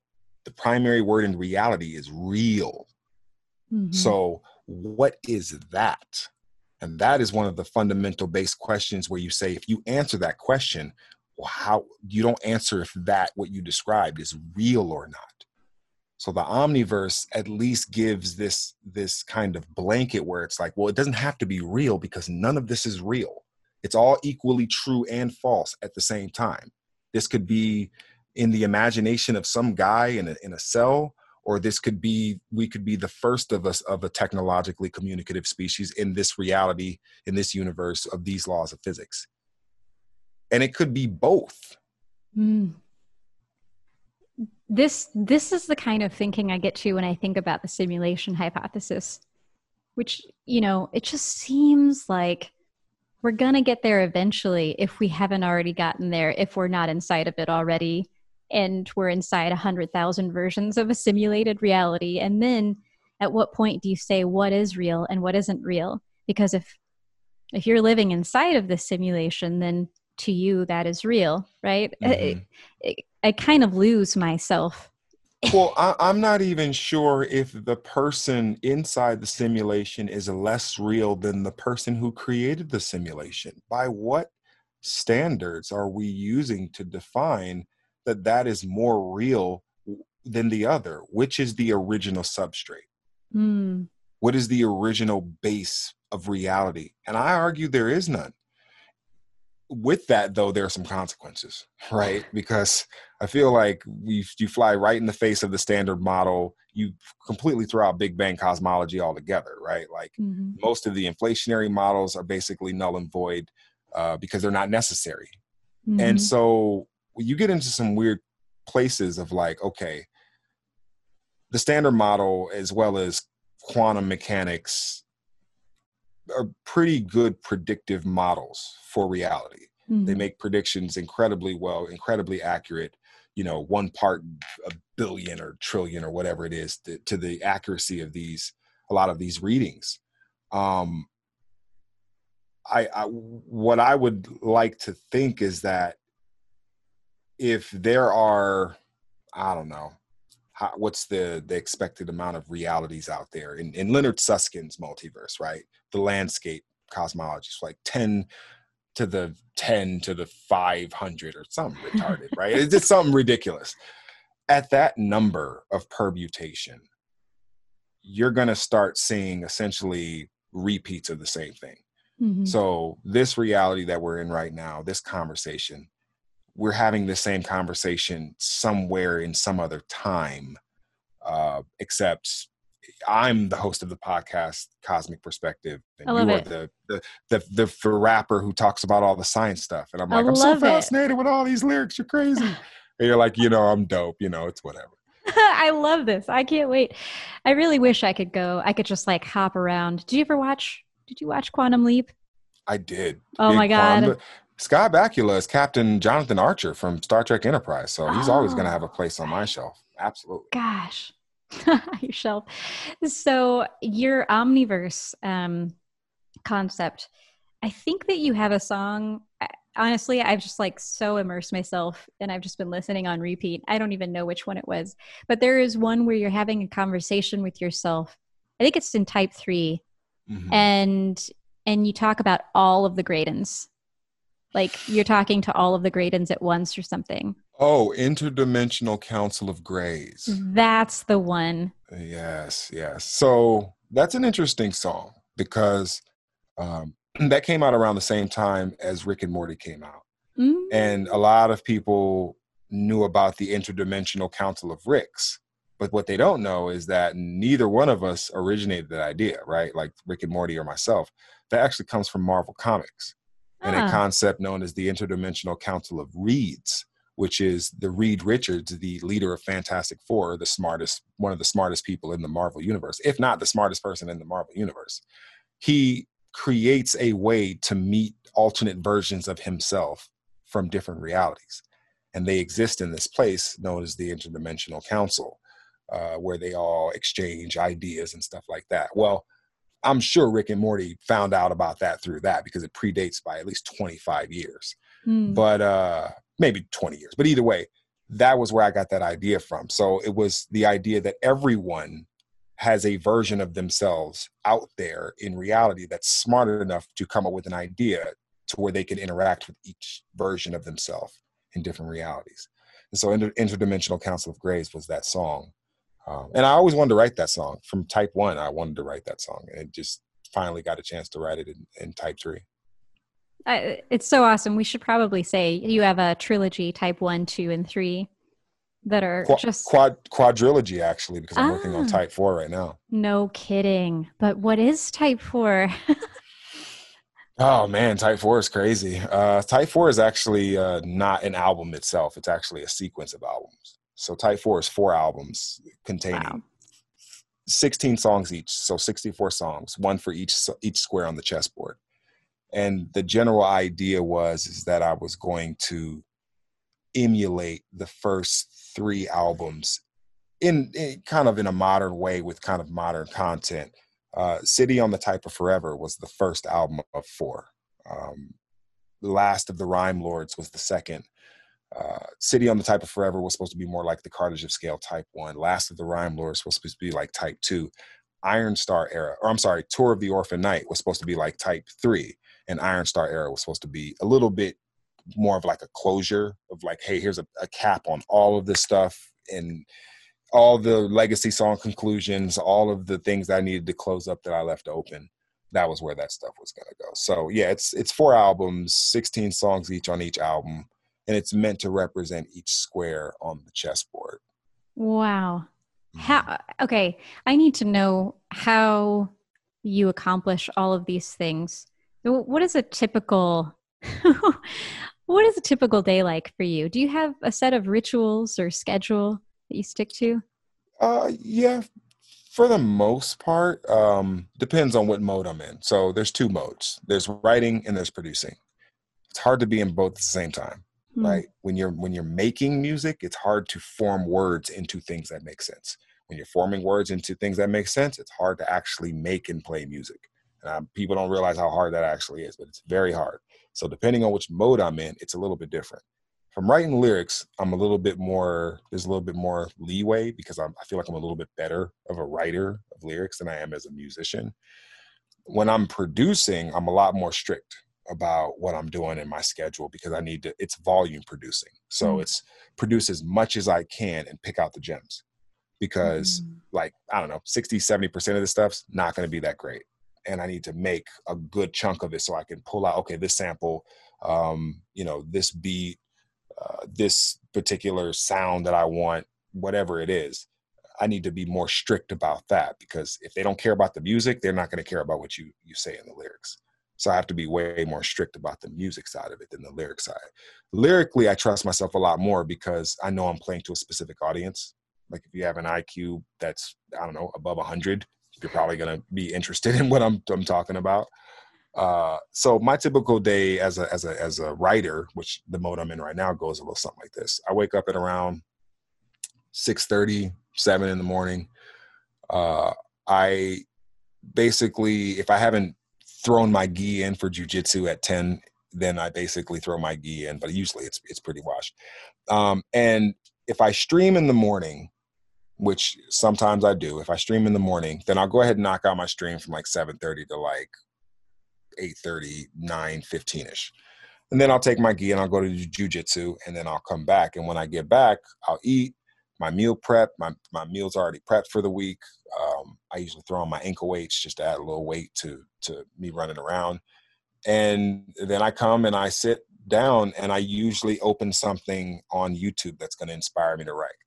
So people like Isaac Arthur or Vsauce or Joe Rogan's podcast or something like that. And they'll say something in a certain way and I'll repeat it right after them.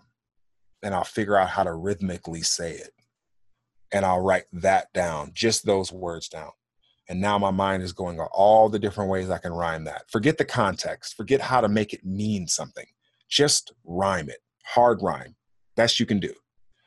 Once I come up with those 2, I look at those 2 lines and I'm like, okay, how can I make this make sense?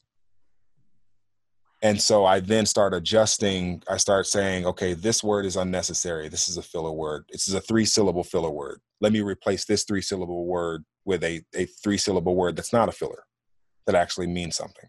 And I'll do that for about an hour, 2 hours until I get exhausted. And then I go jump on the Xbox. I'll play some hockey or play some basketball and I'll get my ass whooped. When I lose games on Xbox against humans, it makes me want to write even more. That's the first thing I do when I get off. If I win, I get lazy. I'm like, yeah, I feel real good. Now I don't have to do anything. It's like, no, you're still a rapper. You're not a professional video gamer, bro. So, that kind of happens. So after that, usually I hook up with my buddy RK. We'll do a podcast that day. We usually do daily podcasts. It usually takes about 40, 45 minutes.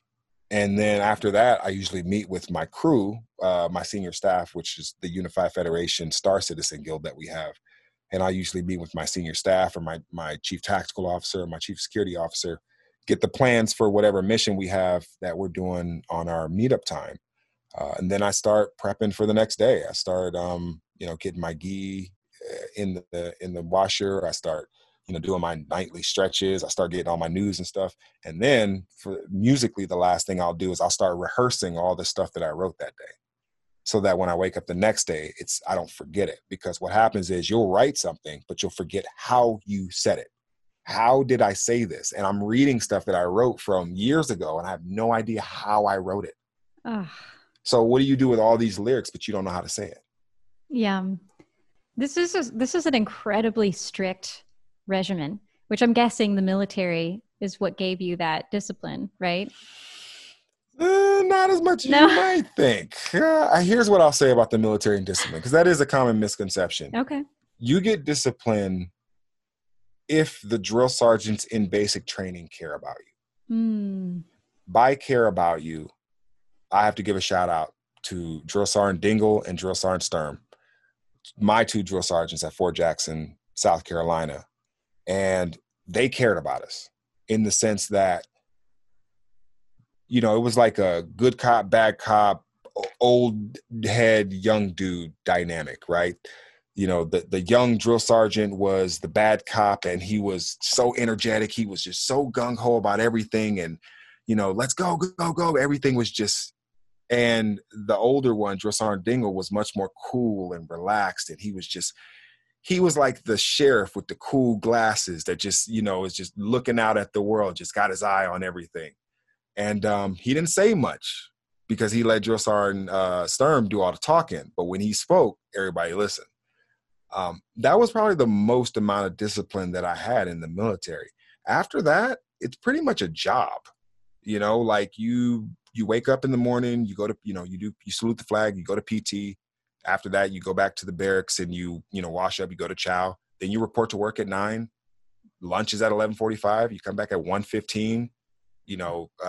Call of Duty is 4:15 maybe. People are closing up shop around 4 on base. Really? Yeah, man. Like, oh man, I hate to throw people under the bus for shamming, but we used to sham hard. And for those who don't know what sham means, it means you look like you're working, but you're not really working. This is I come from a military family. I'm the only child that did not go into the military. So now I feel like I have something. Yeah. Just tell them, like, y'all be shamming. You be shamming. Get out of here. But I love anybody who's ever put on the uniform, any branch. And I just feel like in order to swear that oath, it's most important that you swear that oath in times like this. And I never want people who put on that uniform and swore that oath to forget that. Hear, hear. But if that's not where your discipline came from, I actually just remembered a lyric from your song, The Master Paradox. There's a line that I took down. It's, let us pause for the derelict cause, a former derelict. Let us pause for the perilous cause. A former derelict who would become a master because he cared to evolve. Yeah. I wrote that song about someone. Who was it about? I wrote that song about a Brazilian jiu-jitsu black belt named Jesus. Yeah. He was a fan of my music and he became a friend. And I wrote that when he got his black belt, as a way to kind of honor the struggle of becoming a black belt, especially in something like jiu-jitsu, which if you ever roll, anybody who rolls knows it is like look, I know wrestlers are going to be like, what are you talking about wrestling? But it's like the soccer of martial arts. Other than wrestling, which is even more endurance demanding. But Brazilian jiu-jitsu and what it takes to make that your entire life, I thought what he did deserved song. You ever see something or hear about something that someone does and you're like, that deserves a song. I'm sorry. That deserves a song. You won a Medal of Honor, you pulled someone from the wreckage, you lifted a car off a child, or that deserves a song. I'm going to write a song about that. So if you ever do something crazy, expect a song written out. It's the hero's journey. Absolutely. Hero's journey. But as far as discipline, I say I got that a little bit from just the mistakes that I made. Learning, I was a hard-headed learner, especially when it came to the discipline of understanding what I had as an artist. I didn't understand that I had a voice that was influential until maybe type 2. Wow. That was about the time where I was like, okay, people are really paying attention to what I'm saying. I should probably, like, somebody sent me a message and they were like, hey, Graydon, I let my kids listen to you. And I was like, whoa. I started thinking about all the songs that I wrote where I said this word and that word, and thought about Summer's Ending where I used the C word. And I'm just like, God, oh man, I wish I would have changed. There are certain songs that I just wish I would have done differently, like the N word. I just wish I would have done that differently. It was like a 25, 26-year-old kid who wrote that. And I just, you don't really know, but you try. I actually, Summer's Ending was something that really hit me. The video is incredible. Who does your videos? That one was actually done by someone else. I can't think of what the guy's name is because it's been so long since we've actually talked. But I'll definitely get his information for you. I actually don't have a lot of video contacts like that. Most of the times I get sent videos, they're fan-made videos. Wow. The ones that I do are done by either Dabby Dreads, who is kind of like my main video guy, but most of the time it's a fan-made submission. Omniverse was a fan-made submission. Oh, I was wondering. I had no hand in that. And there was a guy on Twitter named Coffee and Music, Coffee, the letter N, and Music. And he sent it to me and he was like, hey man, I don't know if you accept fan submissions or anything like that, but I did this video for you. And I was like, bro, this is crazy. And I put it up and people loved it. It's amazing. That's where I got my start. So absolutely. In this, you talk about, I'm so sorry, what is the name? You were having a mission meeting every day. You have a meeting with your team, the Federation. Mm-hmm. Yeah. What are you doing? So, oh man, you're going to open up a whole different can of worms. Well, we could always schedule. Oh, no. This is 5 and 6. Yeah, I'll give you a brief, quick sort of thing. So, I play a PC game called Star Citizen. And I'm a huge fan of science fiction and Star Trek. And I grew up on Star Trek, Deep Space Nine. Obviously, I watched The Next Generation as well, but Deep Space Nine is what really, Benjamin Sisko is my TV dad. So it's, for me, that show is what a lot of people's like childhood base show is. And so I always wanted to be able to be that, to want to have my own kind of crew and my own organization where we set off into the stars and we discovered green aliens and we, had adventures. And so when Star Citizen was beginning its development in 2012, it was then that me, Tombstone the Dead Man, Clifford Douglas, also known as Dabby Dreads, we created the Unified Federation, which was basically like a Star Trek version of Grand Unified, which is the community that you're talking about. Mm-hmm. Now, the thing about the UF as it relates to GU is, you mentioned earlier that the community is just very empathetic and very civil and communicative. That is even a very informal version of GU, because the Unified Federation is a more formal version of that. Wow. Because they are subscribing to perform a duty within this particular game function. So this game allows you to do multi-crew functionality where you could have someone at helm when they're flying the ship. You can have someone at the turret gunner on the starboard turret or the port turret. You can have people on an away team and them go off to the planet while you stay in space and you monitor the whole thing. So we created it to where it was built kind of like Star Trek. You had your security department, you had your operations department, you had your engineers, and your department heads were the ones that you would coordinate in the same way that in the military, you would coordinate with your platoon sergeants or your platoon leaders, the way they would coordinate with the company commander or the first sergeant or the NCOIC, the battalion NCOIC or the brigade NCOIC, whatever it was. So we meet, sometimes it's not every night, sometimes it's every other night, but it doesn't go too long before we actually speak because we got to prep for missions on Sundays. But what we actually do is what I try to do is I try to create missions that build our chemistry, create missions that allow us to become a more cohesive unit, so that when we are under fire and we're in times of stress, when orders or directives are given, the response time or the ping is so much lower than everyone else. When other people play the game, it's like they're playing, but they're having fun, but they don't understand that in a firefight, seconds matter. Mm-hmm. And you have to be able to make a call on the fly that when I make the call, it's going to affect everybody on the ship. And there are 20, 25 people on the ship. Plus there's air tac, our air tactical guys running air caps, protecting these guys. Plus, we got a security force, with just a whole bunch of moving parts that we have to coordinate. So my department chiefs, my chief of security, my chief tactical officer, my chief of engineering, they all come to me and they're like, hey, just want to let you know X, Y, Z. And I'm like, all right, cool. Or, hey, belay that, we need to do X, Y, or Z. So that's what that really is relating to when I talk about that. And it's all basically taking place in this game called Star Citizen. And it's the most realistic game ever created. I think it's the greatest game ever. Oh, so that's probably the image I see at the top of your website. Yep, yeah, that's directly from the game. Wow, that is so beautiful. Have you ever seen it? No. The game?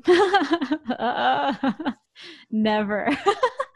Oh my goodness. I mean, look, I'm biased. I'm a complete stan. So I'm what they would call a white knight for Star Citizen. I make no bones about that. I can critique it when it's necessary for me to critique it, but this is essentially the greatest game ever conceived. Wow. That's the period. Yeah, that's it. I mean, there's I can't even think of another game I would even put in that conversation. Were you about to ask? How long have you been playing this game, especially consistently with your team? Well, so we've been on together since 2014, 2013. I mean, the Kickstarter came out in like 2016, or I'm sorry, 2013. And we had been planning since like 2012, since the Kickstarter actually been announced. So, yeah, it's been about good 6-7 years we've been together. Wow. What Kickstarter are you referring to? The Star Citizen Kickstarter, which was, the game actually was born out of a crowdfunding project. Wow. Yeah, and they've raised now $400 million since 2012. It's the largest crowdfunding project of all time. I mean, it's easily, and there are people like me, people like you who love space, who love space adventures, and this appeals directly to them. I would love to see, I tell people this all the time, I would love to see more women play Star Citizen. I think it's such a fantastic experience for those who enjoy space travel and space flight and, warp speed and first person shooters and going down the planets and exploring and all that type of stuff. It's just awesome. I wish there was more women, but the people who are, and there are women who are interested in the game now, but the people who are interested, most of them really, really love it because there's nothing like it on its scale. I got to say, being someone who works in the space industry, there are a ton of women. There are a ton of women, documenting. There are a ton of women, astronauts now, although only of the 570-ish people that have been to space, I just learned today is the day that the first woman went to space in 1963. Oh, wow. Valentina Tereshkova was, from the Soviet Union at the time, and she launched to space on this day, orbited the Earth 48 times, I think, and then had to eject herself from the capsule and parachute 4 miles to the Central Asian land. Oh, wow. Yeah. That's crazy. Yes. Yeah, I read up a little bit about some of those Russian cosmonaut space experiments of those times, and they were not the safest. I mean, there was a real race, and they didn't care about safety at that time. That's one thing I love about SpaceX, because say what you want about Elon Musk, he is paranoid about safety. He's literally paranoid about safety, and he knows that any type of, like, I hate to use this in a really insensitive way, but I'm just using it as an example, but any type of Challenger type incident, he will never survive that. So he knows like he has to be so on the ball to where if something does happen, it can't be on him. It can't be on him. Yeah. Because it's so much at stake with his legacy. You know, we talk about that a lot among ourselves. I guess my reporter friends and I, it's like, are we ready for that to happen? Because it just feels like mistakes are going to happen along the way. And I don't know if anybody's really prepared for that. And I was thinking about it because just a couple weeks ago, SpaceX launched humans. They returned human spaceflight to these launch pads right here for the first time since the end of the shuttle era, which ended because of those accidents.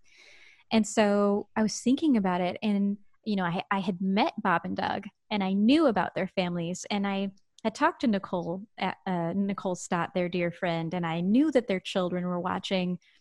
And here I was just a few miles away from the launch pad, and I just started bawling. I've seen so many launches. I cry at every launch, but I see so many that it was different. It's a tear-inducing event to see. I mean, even when you see it on, okay, so I'm just going to full disclosure here. There were times in human history where I cried. When Obama got elected, I cried. I just felt like it was such a monumental event for the country at the time. Little did I know that was probably going to be the best of race relations for the next decade. But it was definitely something I felt like emotionally moved by.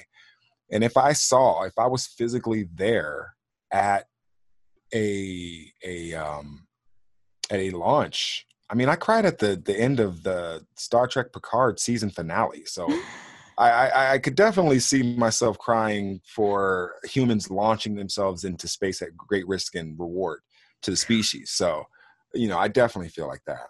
It was insane. I mean, I bawled my face off. Oh my God.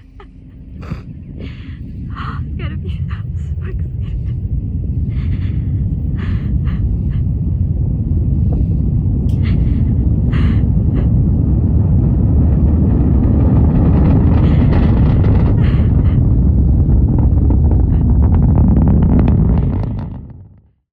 I was so overwhelmed with joy that we humans decided to go for it. But then I was also had a pretty intense feeling of fear and anxiety, like, oh my God, what if this doesn't go right? I don't know. I've never seen it go wrong, but one of these days it might, and I'm not prepared. Yeah. But yeah, it's funny because I think in a lot of cases, Elon and SpaceX in general, they take tons of risk. They move really fast. They're like programmers. They release early and iterate often. That's kind of the mantra. But when it involves humans, especially because they were working with the NASA Commercial Crew Program, it's very different. It's gone a lot slower and it's more methodical. And you can see the reverence in Elon's eyes when he enters the press room and there's talk of humans. Or the president of SpaceX, Gwynne Shotwell, she actually spent a lot of time trying to humanize Bob and Doug. Bob and Doug are dads. Bob and Doug have wives. Bob and Doug's sons are going to be at the launch, you know? She's like, I wanted all my engineers to know that this is not these another... are people. Yeah, these are people. Yeah. And you know, what's interesting about that is we as people, observers, people who are not in the field of space exploration, we tend to dehumanize these people in a way where they don't seem real. They seem like almost like actors, like a basketball player. Like it's the furthest thing from that, because all of the hopes and the dreams of human innovation and exploration ride on each launch. And the setback, if something goes wrong, is always going to be monumental, because no one's going to be the next one to want to take that risk after something has happened unless they're absolutely sure that the risk to them is minimized in some kind of way. So I think that's a real interesting perspective to look at it with. You know, I'm glad you say that, because I kind of forget. I mean, I see these people a lot. I feel really lucky. That's honestly part of my whole mission is to try to transport people to my perspective. Because like I told you before we started the call, I live in this amazing, I call it the awe bubble. And I don't think it's a derogatory thing.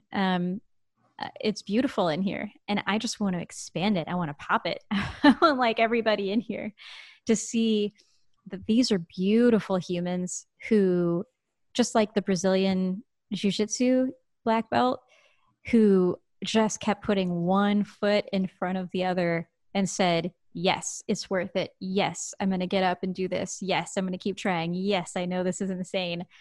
What am I doing? Who am I? Imposter syndrome. Just going to keep taking steps. And you know what's interesting? The analogy that you used is in Brazilian Jiu-Jitsu, just like the science or the study of discovery and in sciences, you're going to get beat up a little bit. You're going to take some bumps. You're going to take some bruises. You're going to tap. There are going to be times where you're just like, you know what? We can't. I don't know how to process this. We need to step away, come back with a new approach, because this idea submits our reasoning every time. And so that analogy, I think, holds true because you're going to take your lumps, and you're going to be a white belt. You know, human beings are probably white belts when it comes to space exploration, or we might have just gotten our blue belt. You know, I mean, it could be 100 years before we get purple. It could be 500 years or 1,000 before we get brown. What does a black belt spacefaring civilization look like? I want to know. I actually, I love that you brought that up. Do you know what an astronaut candidate is called while they're an astronaut candidate? I don't. I don't know. That's a good question. Ask Can. An ass can? I heard Bob and Doug say, I think it was Bob who said it. He's like, when I was an ass can. I was like, oh. Well, they can call themselves that. I won't call themselves that because they are so much cooler than I am. Let me ask you this question. Has there ever, I don't think there's ever been any rap played on the space station or in space. What is the likelihood? Sure. You think so? Do you want to know? Who's been I want to know, because I've made a reference to that in my music, and I'm sure no one's played me on that space station. Well, we should change that. I don't know how we do it, but I think we can try. Okay. I think there are ways we can try. But I will say that I don't know about rap specifically, but I do know that they've experimented with really cool things like blasting, because, they've got the microgravity physics environment to play with where everything is different. There's the lack of gravity means you can look at cells in 3D. They don't flatten out on the Petri dish. You can look at water in 3D where it just floats, and they'll blast fire. They'll blast fire waves. Yes. Mm-hmm. But they'll blast music at water to visualize the waves that as they're happening, visualize what happens to this crazy water.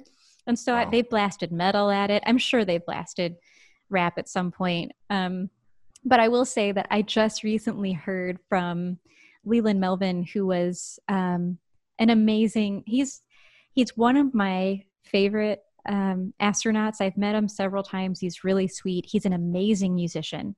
Like classically trained pianist, amazing poet. He played football professionally, and he talks about the overview effect, which I mentioned to you. It's kind of like his life mission. He just talks about the perspective that he got from space, the unifying perspective. And he talks about this moment where he went over to the Russian module. But we get there, and you're looking at what's happening. You can smell the beef and barley cooking. You can see the people's eyes lighting up as we think about the people that we're working with, people we used to formerly fight against. The Germans, we were warring against Russia, the Cold War. And all these things were going on. African American, Asian American, French, German, Russian, the first female commander, breaking bread, having this meal, listening to Sade Smooth Operator. Right? Listen to this. And this is when my perspective changed. This is when I got this cognitive shift. It wasn't the technical things. It was us working together as one civilization, breaking bread, having a meal, just like you're going to do tonight, just like you do at home with your family. It changed my life. And I think once you can bring people together off planet, there is no reason why we can't bring people together on planet. I have these nerd fantasies of like, you know, some astronaut and, you know, Mark Kelly's on the space station or something and he's streaming and in the background is my music playing and people are like, oh, you know, what's that music? And then he's like, YouTube, oh, it's Graydon Square, you know. And then YouTube takes it down because exactly. Which is, well, can we talk about that? Yeah, you know, I get copy strikes for my own music. Mm-hmm. Yeah, that's anyway, happened to me. So we need to get you on the space station, and what else can we do? What are your aspirations? Do you want to go to space? Actually, you ready? Yeah. If you ask me tomorrow if I would want to go to space, I would say yes. I mean, that answer is always going to say that answer is always going to be yes. So my aspirations though is to turn Grand Unified into a community that is welcoming and filled with people who are astronauts, biologists, physicists, chemists, educators, engineers. My dream, my long-term dream is something that I came up with years ago called the TIER Complex, which was the Trans-Intellectual Education Repository Complex, which was this facility where our community could get together and the smartest of our community could educate the rest of our community to go back out into the world, almost like proselytizing of science in a bit, where it's like, hey, we have, you know, 3 physicists. I mean, we have people in the community with doctorates in theoretical physics, right? Doctorates in particle physics. And to give them a space to be able to teach the rest of us. I'm going to be in the front row, in the front seat of that class, raising my hand, asking questions. And it's, you know, my quote unquote idea. But for me, those are where my aspirations go, because I still feel like my imprint on this species is not really going to be felt until 300, 400, 500 years from now. Wow. So I'm trying to set it up so that 300 years from now, people can talk about Graydon Square the same way they talk about Galileo or, you know, Newton or whoever. I'm so glad. I wonder how we'll be able to preserve digital video. Like, do you ever wonder that? Like, how do we preserve this stuff forever? What's going to happen? They're going to make a hologram of you. They're going to make a hologram of me. It's going to range from our youngest age, because they're going to be able to extrapolate with AI and algorithms what you looked like when you were, you know, 6. And no way. They're going to do it. Yep, that's coming. That's coming. Think about how real deep fakes are right now. No, deep fakes are like so real. You can't even distinguish them from the actual thing. It's insane. Joe wrote, every time Joe says something weird, I'm like, is this real? or does someone make this up? I don't know. Shout out to Joe Rogan. Oh, if you can get me on the Joe Rogan show, that'd be awesome. Hey, Joe, I just wanted to let you know that, sorry, I already had this amazing interview, but I will allow you to continue the conversation if you want to ask different questions or whatever. It's fine. I think me and Joe would talk a lot about psychedelics and inner aliens. I always thought his thoughts on that were pretty interesting. I don't know about that, but I was thinking that you might have been referring, when you talk about type 3 entities, transcension hypothesis style entities. Mm-hmm. Yes, it was the transcension hypothesis did factor into some of that, but it wasn't the whole thing.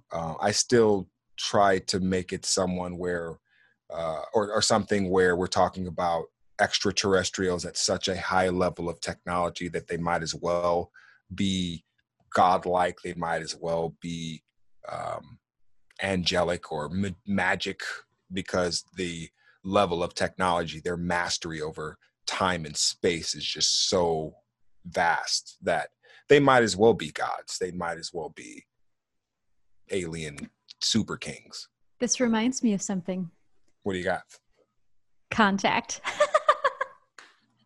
Because the beings that were able to create the network in which Ellie went through had to be at least a type 2 species, at least.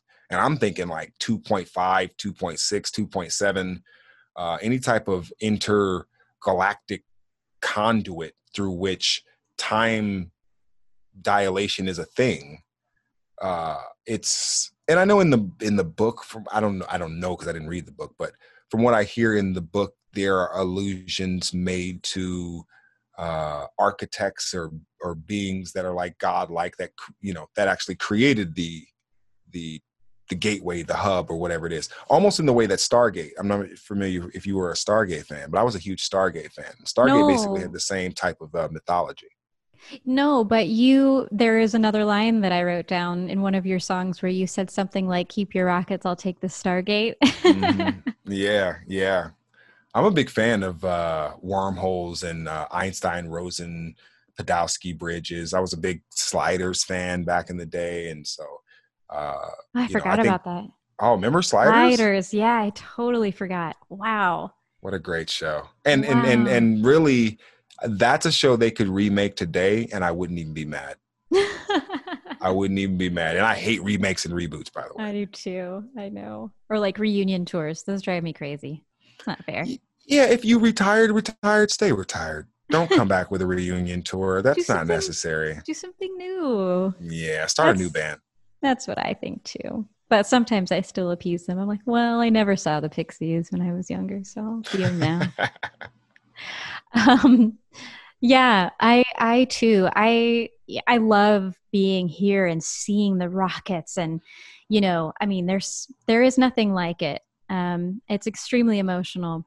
But if I really think about it on the longer scale, I'm not disappointed, but I'm definitely hopeful that we can make a major breakthrough with theoretical physics that allows us to break the speed of light. I feel like what we're learning at the quantum level should allow us to somehow get from here to there in no time. Did you see the look on my face? Yeah. The reason why I had that look is because, as fascinating as being able to travel faster than the speed of light would be, I don't know if our reality, our universe, and our laws of physics allow for something like that without some real causality consequences. Mm-hmm. Things happening before the initiator, I guess, causes them to, like, there's just this weird, I would love for us to be able to traverse vast amounts of space and time. I don't know if we do that from a point A to point B linear rocket propelled type of travel. The only way I could see us doing it is and this is just one of many that have been proposed, but have you ever heard of the Albuquerque drive? No. Basically, it was a type of, it was an idea for an experimental warp engine that used exotic energy to contract the space in front of a vessel while expanding the space behind the vessel, not violating special relativity, and basically allowing the pocket that was created to move faster than information. Yeah, it looked like I know what you're referring to now. I've seen kind of the illustrations. It kind of looks like an inchworm, like space-time turns into an inchworm, and you're just kind of using that as the belt that you move along. Absolutely. Yep. And what you're doing essentially is not accelerating yourself up to relativistic speeds so that you're not creating all of this extra mass that needs all this extra energy to then propel that back up to relativistic speeds. I mean, if there is a way to do it without violating special relativity and information travel, yeah, that would be awesome. But I feel like if we're going to do it, it's going to be in such a non-intuitive way, because it seems such a non-intuitive concept to me. Like, it sounds good in stories and in science fiction, but when you really get down to what it would mean to be able to travel at that speed, I mean, if you leave anywhere at that speed, you're not going to come back to anything you recognize. Yeah. God, and then it gets down to what is consciousness, and like, I think that about that too with the transcension hypothesis, which I only recently learned about at Burning Man last year. Really? Yeah. Do you Someone know at Burning Man told you about it? Do you know who? Well, first of all, at Burning Man, we're part of a camp that it's like a 70-person camp, and we build a giant telescope dome. And Oh, okay. we're Black Rock Observatory. So it's an astronomy camp. We have talks all week. It's amazing. We have a meteorite museum. And Jason Silva is, do you know familiar him? with him. Techno poet. Yeah. He came and talked about the transcension hypothesis for a bit. I love that guy. He's great. Yeah. I mean, what a beautiful poet as well, right? Taking similar concepts, and he reminds me of Carl Sagan in the way that he speaks. He is really thoughtful about things, and he's always doing things with lens flare and insight of nature. It's just like Carl and Cosmos. Yeah, absolutely. Yeah, he knows how to play on that. Yeah. It's lovely. Yeah, we had Alex Filipenko. Do you know who he is? Name sounds familiar. I'm not sure if I'm familiar with his work, though. You'd probably recognize his face. He's an astrophysicist on all the documentaries. He's amazing. He's got the most beautiful smile in the universe. He came and yeah, we learn from all sorts of amazing people there. But that's where I learned about the transcension hypothesis, and I thought, yeah, that makes sense. That's where all the aliens are. They've just gone in. So how many of you are aware of the Fermi paradox? Some of you. Fermi was a physicist, mathematician, and he said, looking up at the night sky, if there are all these billions and trillions of stars, and there's all these billions of years for intelligent civilizations to have evolved, where are they? Why do we see zero evidence of intelligent life out there? So there are many answers to the Fermi paradox, but perhaps the most interesting answer that I've come across is known as the transcension hypothesis, put forward by John Smart, who's the founder of Forsyth University. And Jason made these two incredible videos on the transcension hypothesis. And I think if you want to hear something truly mind-blowing as a response to the Fermi paradox, it's the transcension hypothesis. So maybe, Jason, you could paraphrase or summarize the transcension hypothesis? Yeah, you can give it a shot.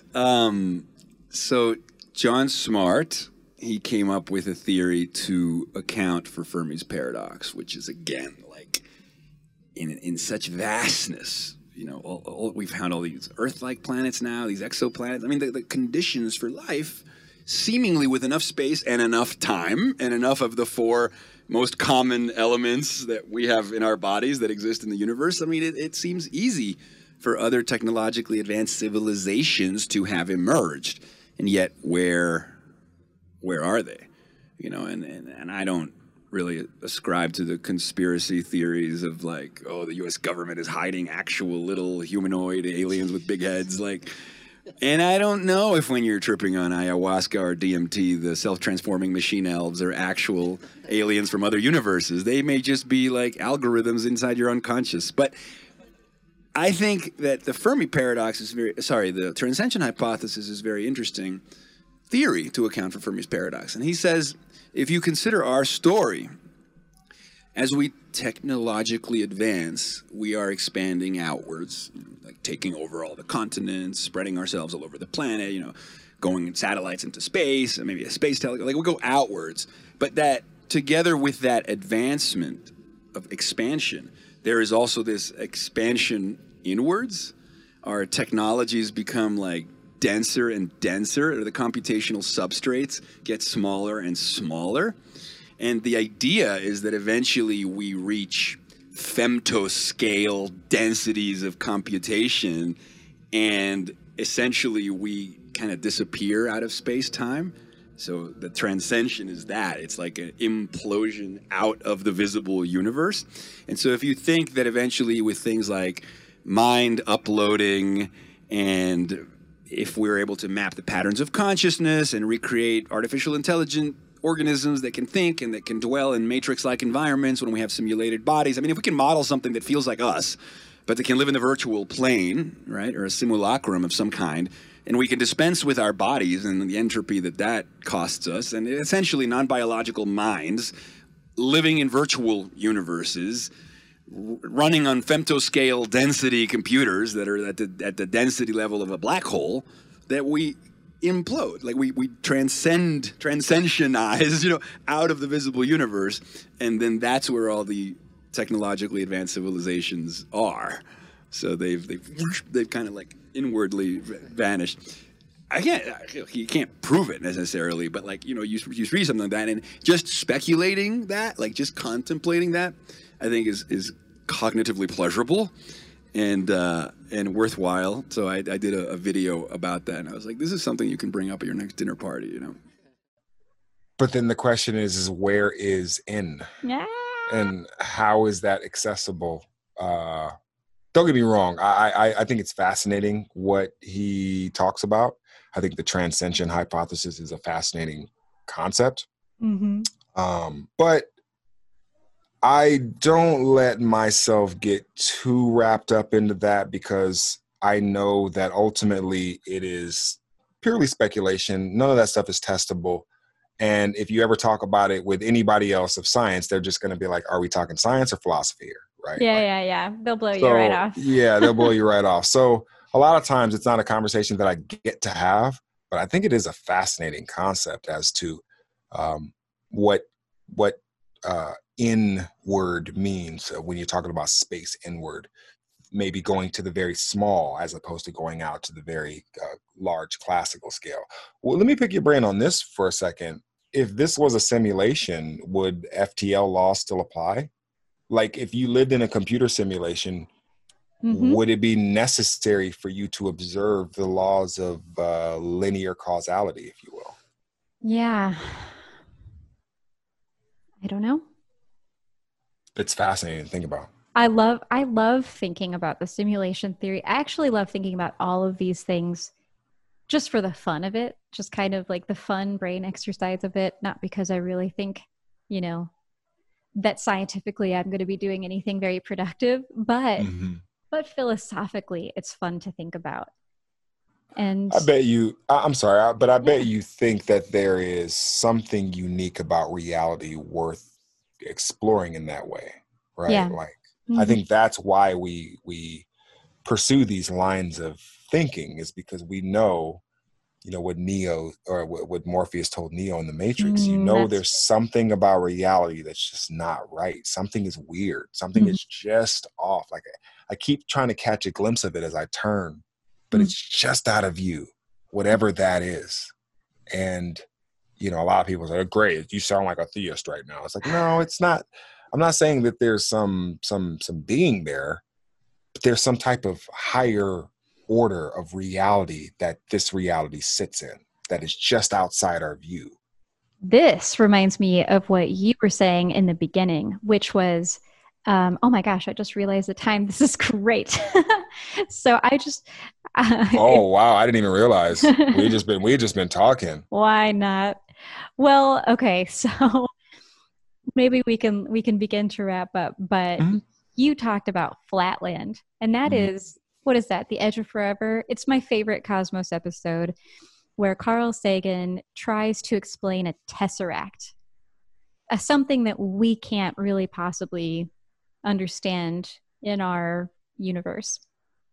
And so he uses the two-dimensional shapes, and it's the cutest thing ever. He's like, so we have flat people, and can you imagine what type of father he was with his children, where he's explaining things and he has that same charm that we all fell in love, and that coupled with the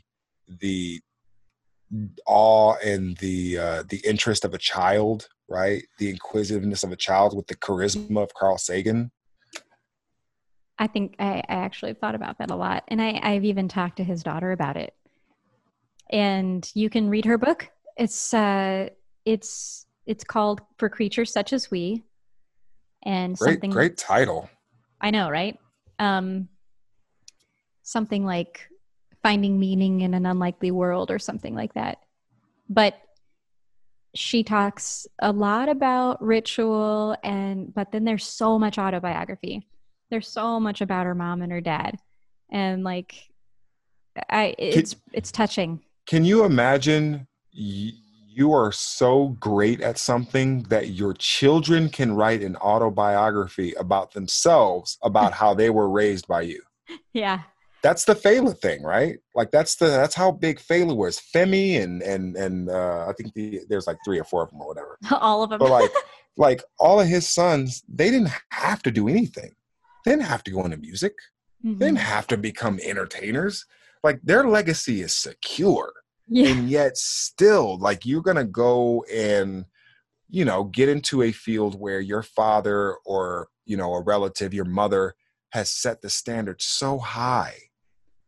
I couldn't even, following being the child of, you know, Biggie or being the child of Big Pun, these all-time greats that passed away too early. And then the expectations that are heaped upon their offspring, their progeny, where it's like, you got to be great too now. It's like, well, hold on. He was great. I'm just a kid, you know? Oh my God. Yeah. And I think when the parent puts that pressure on the kid, then something else happens too. It's like, wait. When there's pressure on the kid to be like the parent, whether it's from outside forces or the parent themselves. But with Carl, it seems really clear that there was no pressure whatsoever about being in science or whatever. In fact, I actually learned, you know how much of a secular teacher he was, free thinker, spoke about atheism a lot. They read the Bible in their home. I found out from Sasha. She's like, oh yeah, we read all of the stories. Yeah, we didn't. I grew up kind of Jewish. She had her mom is of a Jewish family, and I thought that was interesting. It's interesting you say that because I talk about reading counter viewpoints often. I read the Bible, I read the Quran, I read the Torah, I read the Bhagavad Gita, I read the Communist Manifesto, I read Karl Marx, I've read Mein Kampf, I've read, anything that is of a counter, like, off limits, or we're not supposed to, it's like, I'm going to read it because I need to understand what it was like to have ideas that were ostracized, ideas that were challenged and were considered outside the norm. How were they able to still get their thoughts heard without paying the consequence of society ostracizing them in that way? So yeah, I definitely think that it's important for the smartest of people to read things that you disagree with. To challenge your what's it called, your echo chamber, to at least try to test to see how strong that echo chamber actually is. If you can break it down and get some new data in there, I think that's a good thing. Ultimately, I think that's a good thing. Yeah,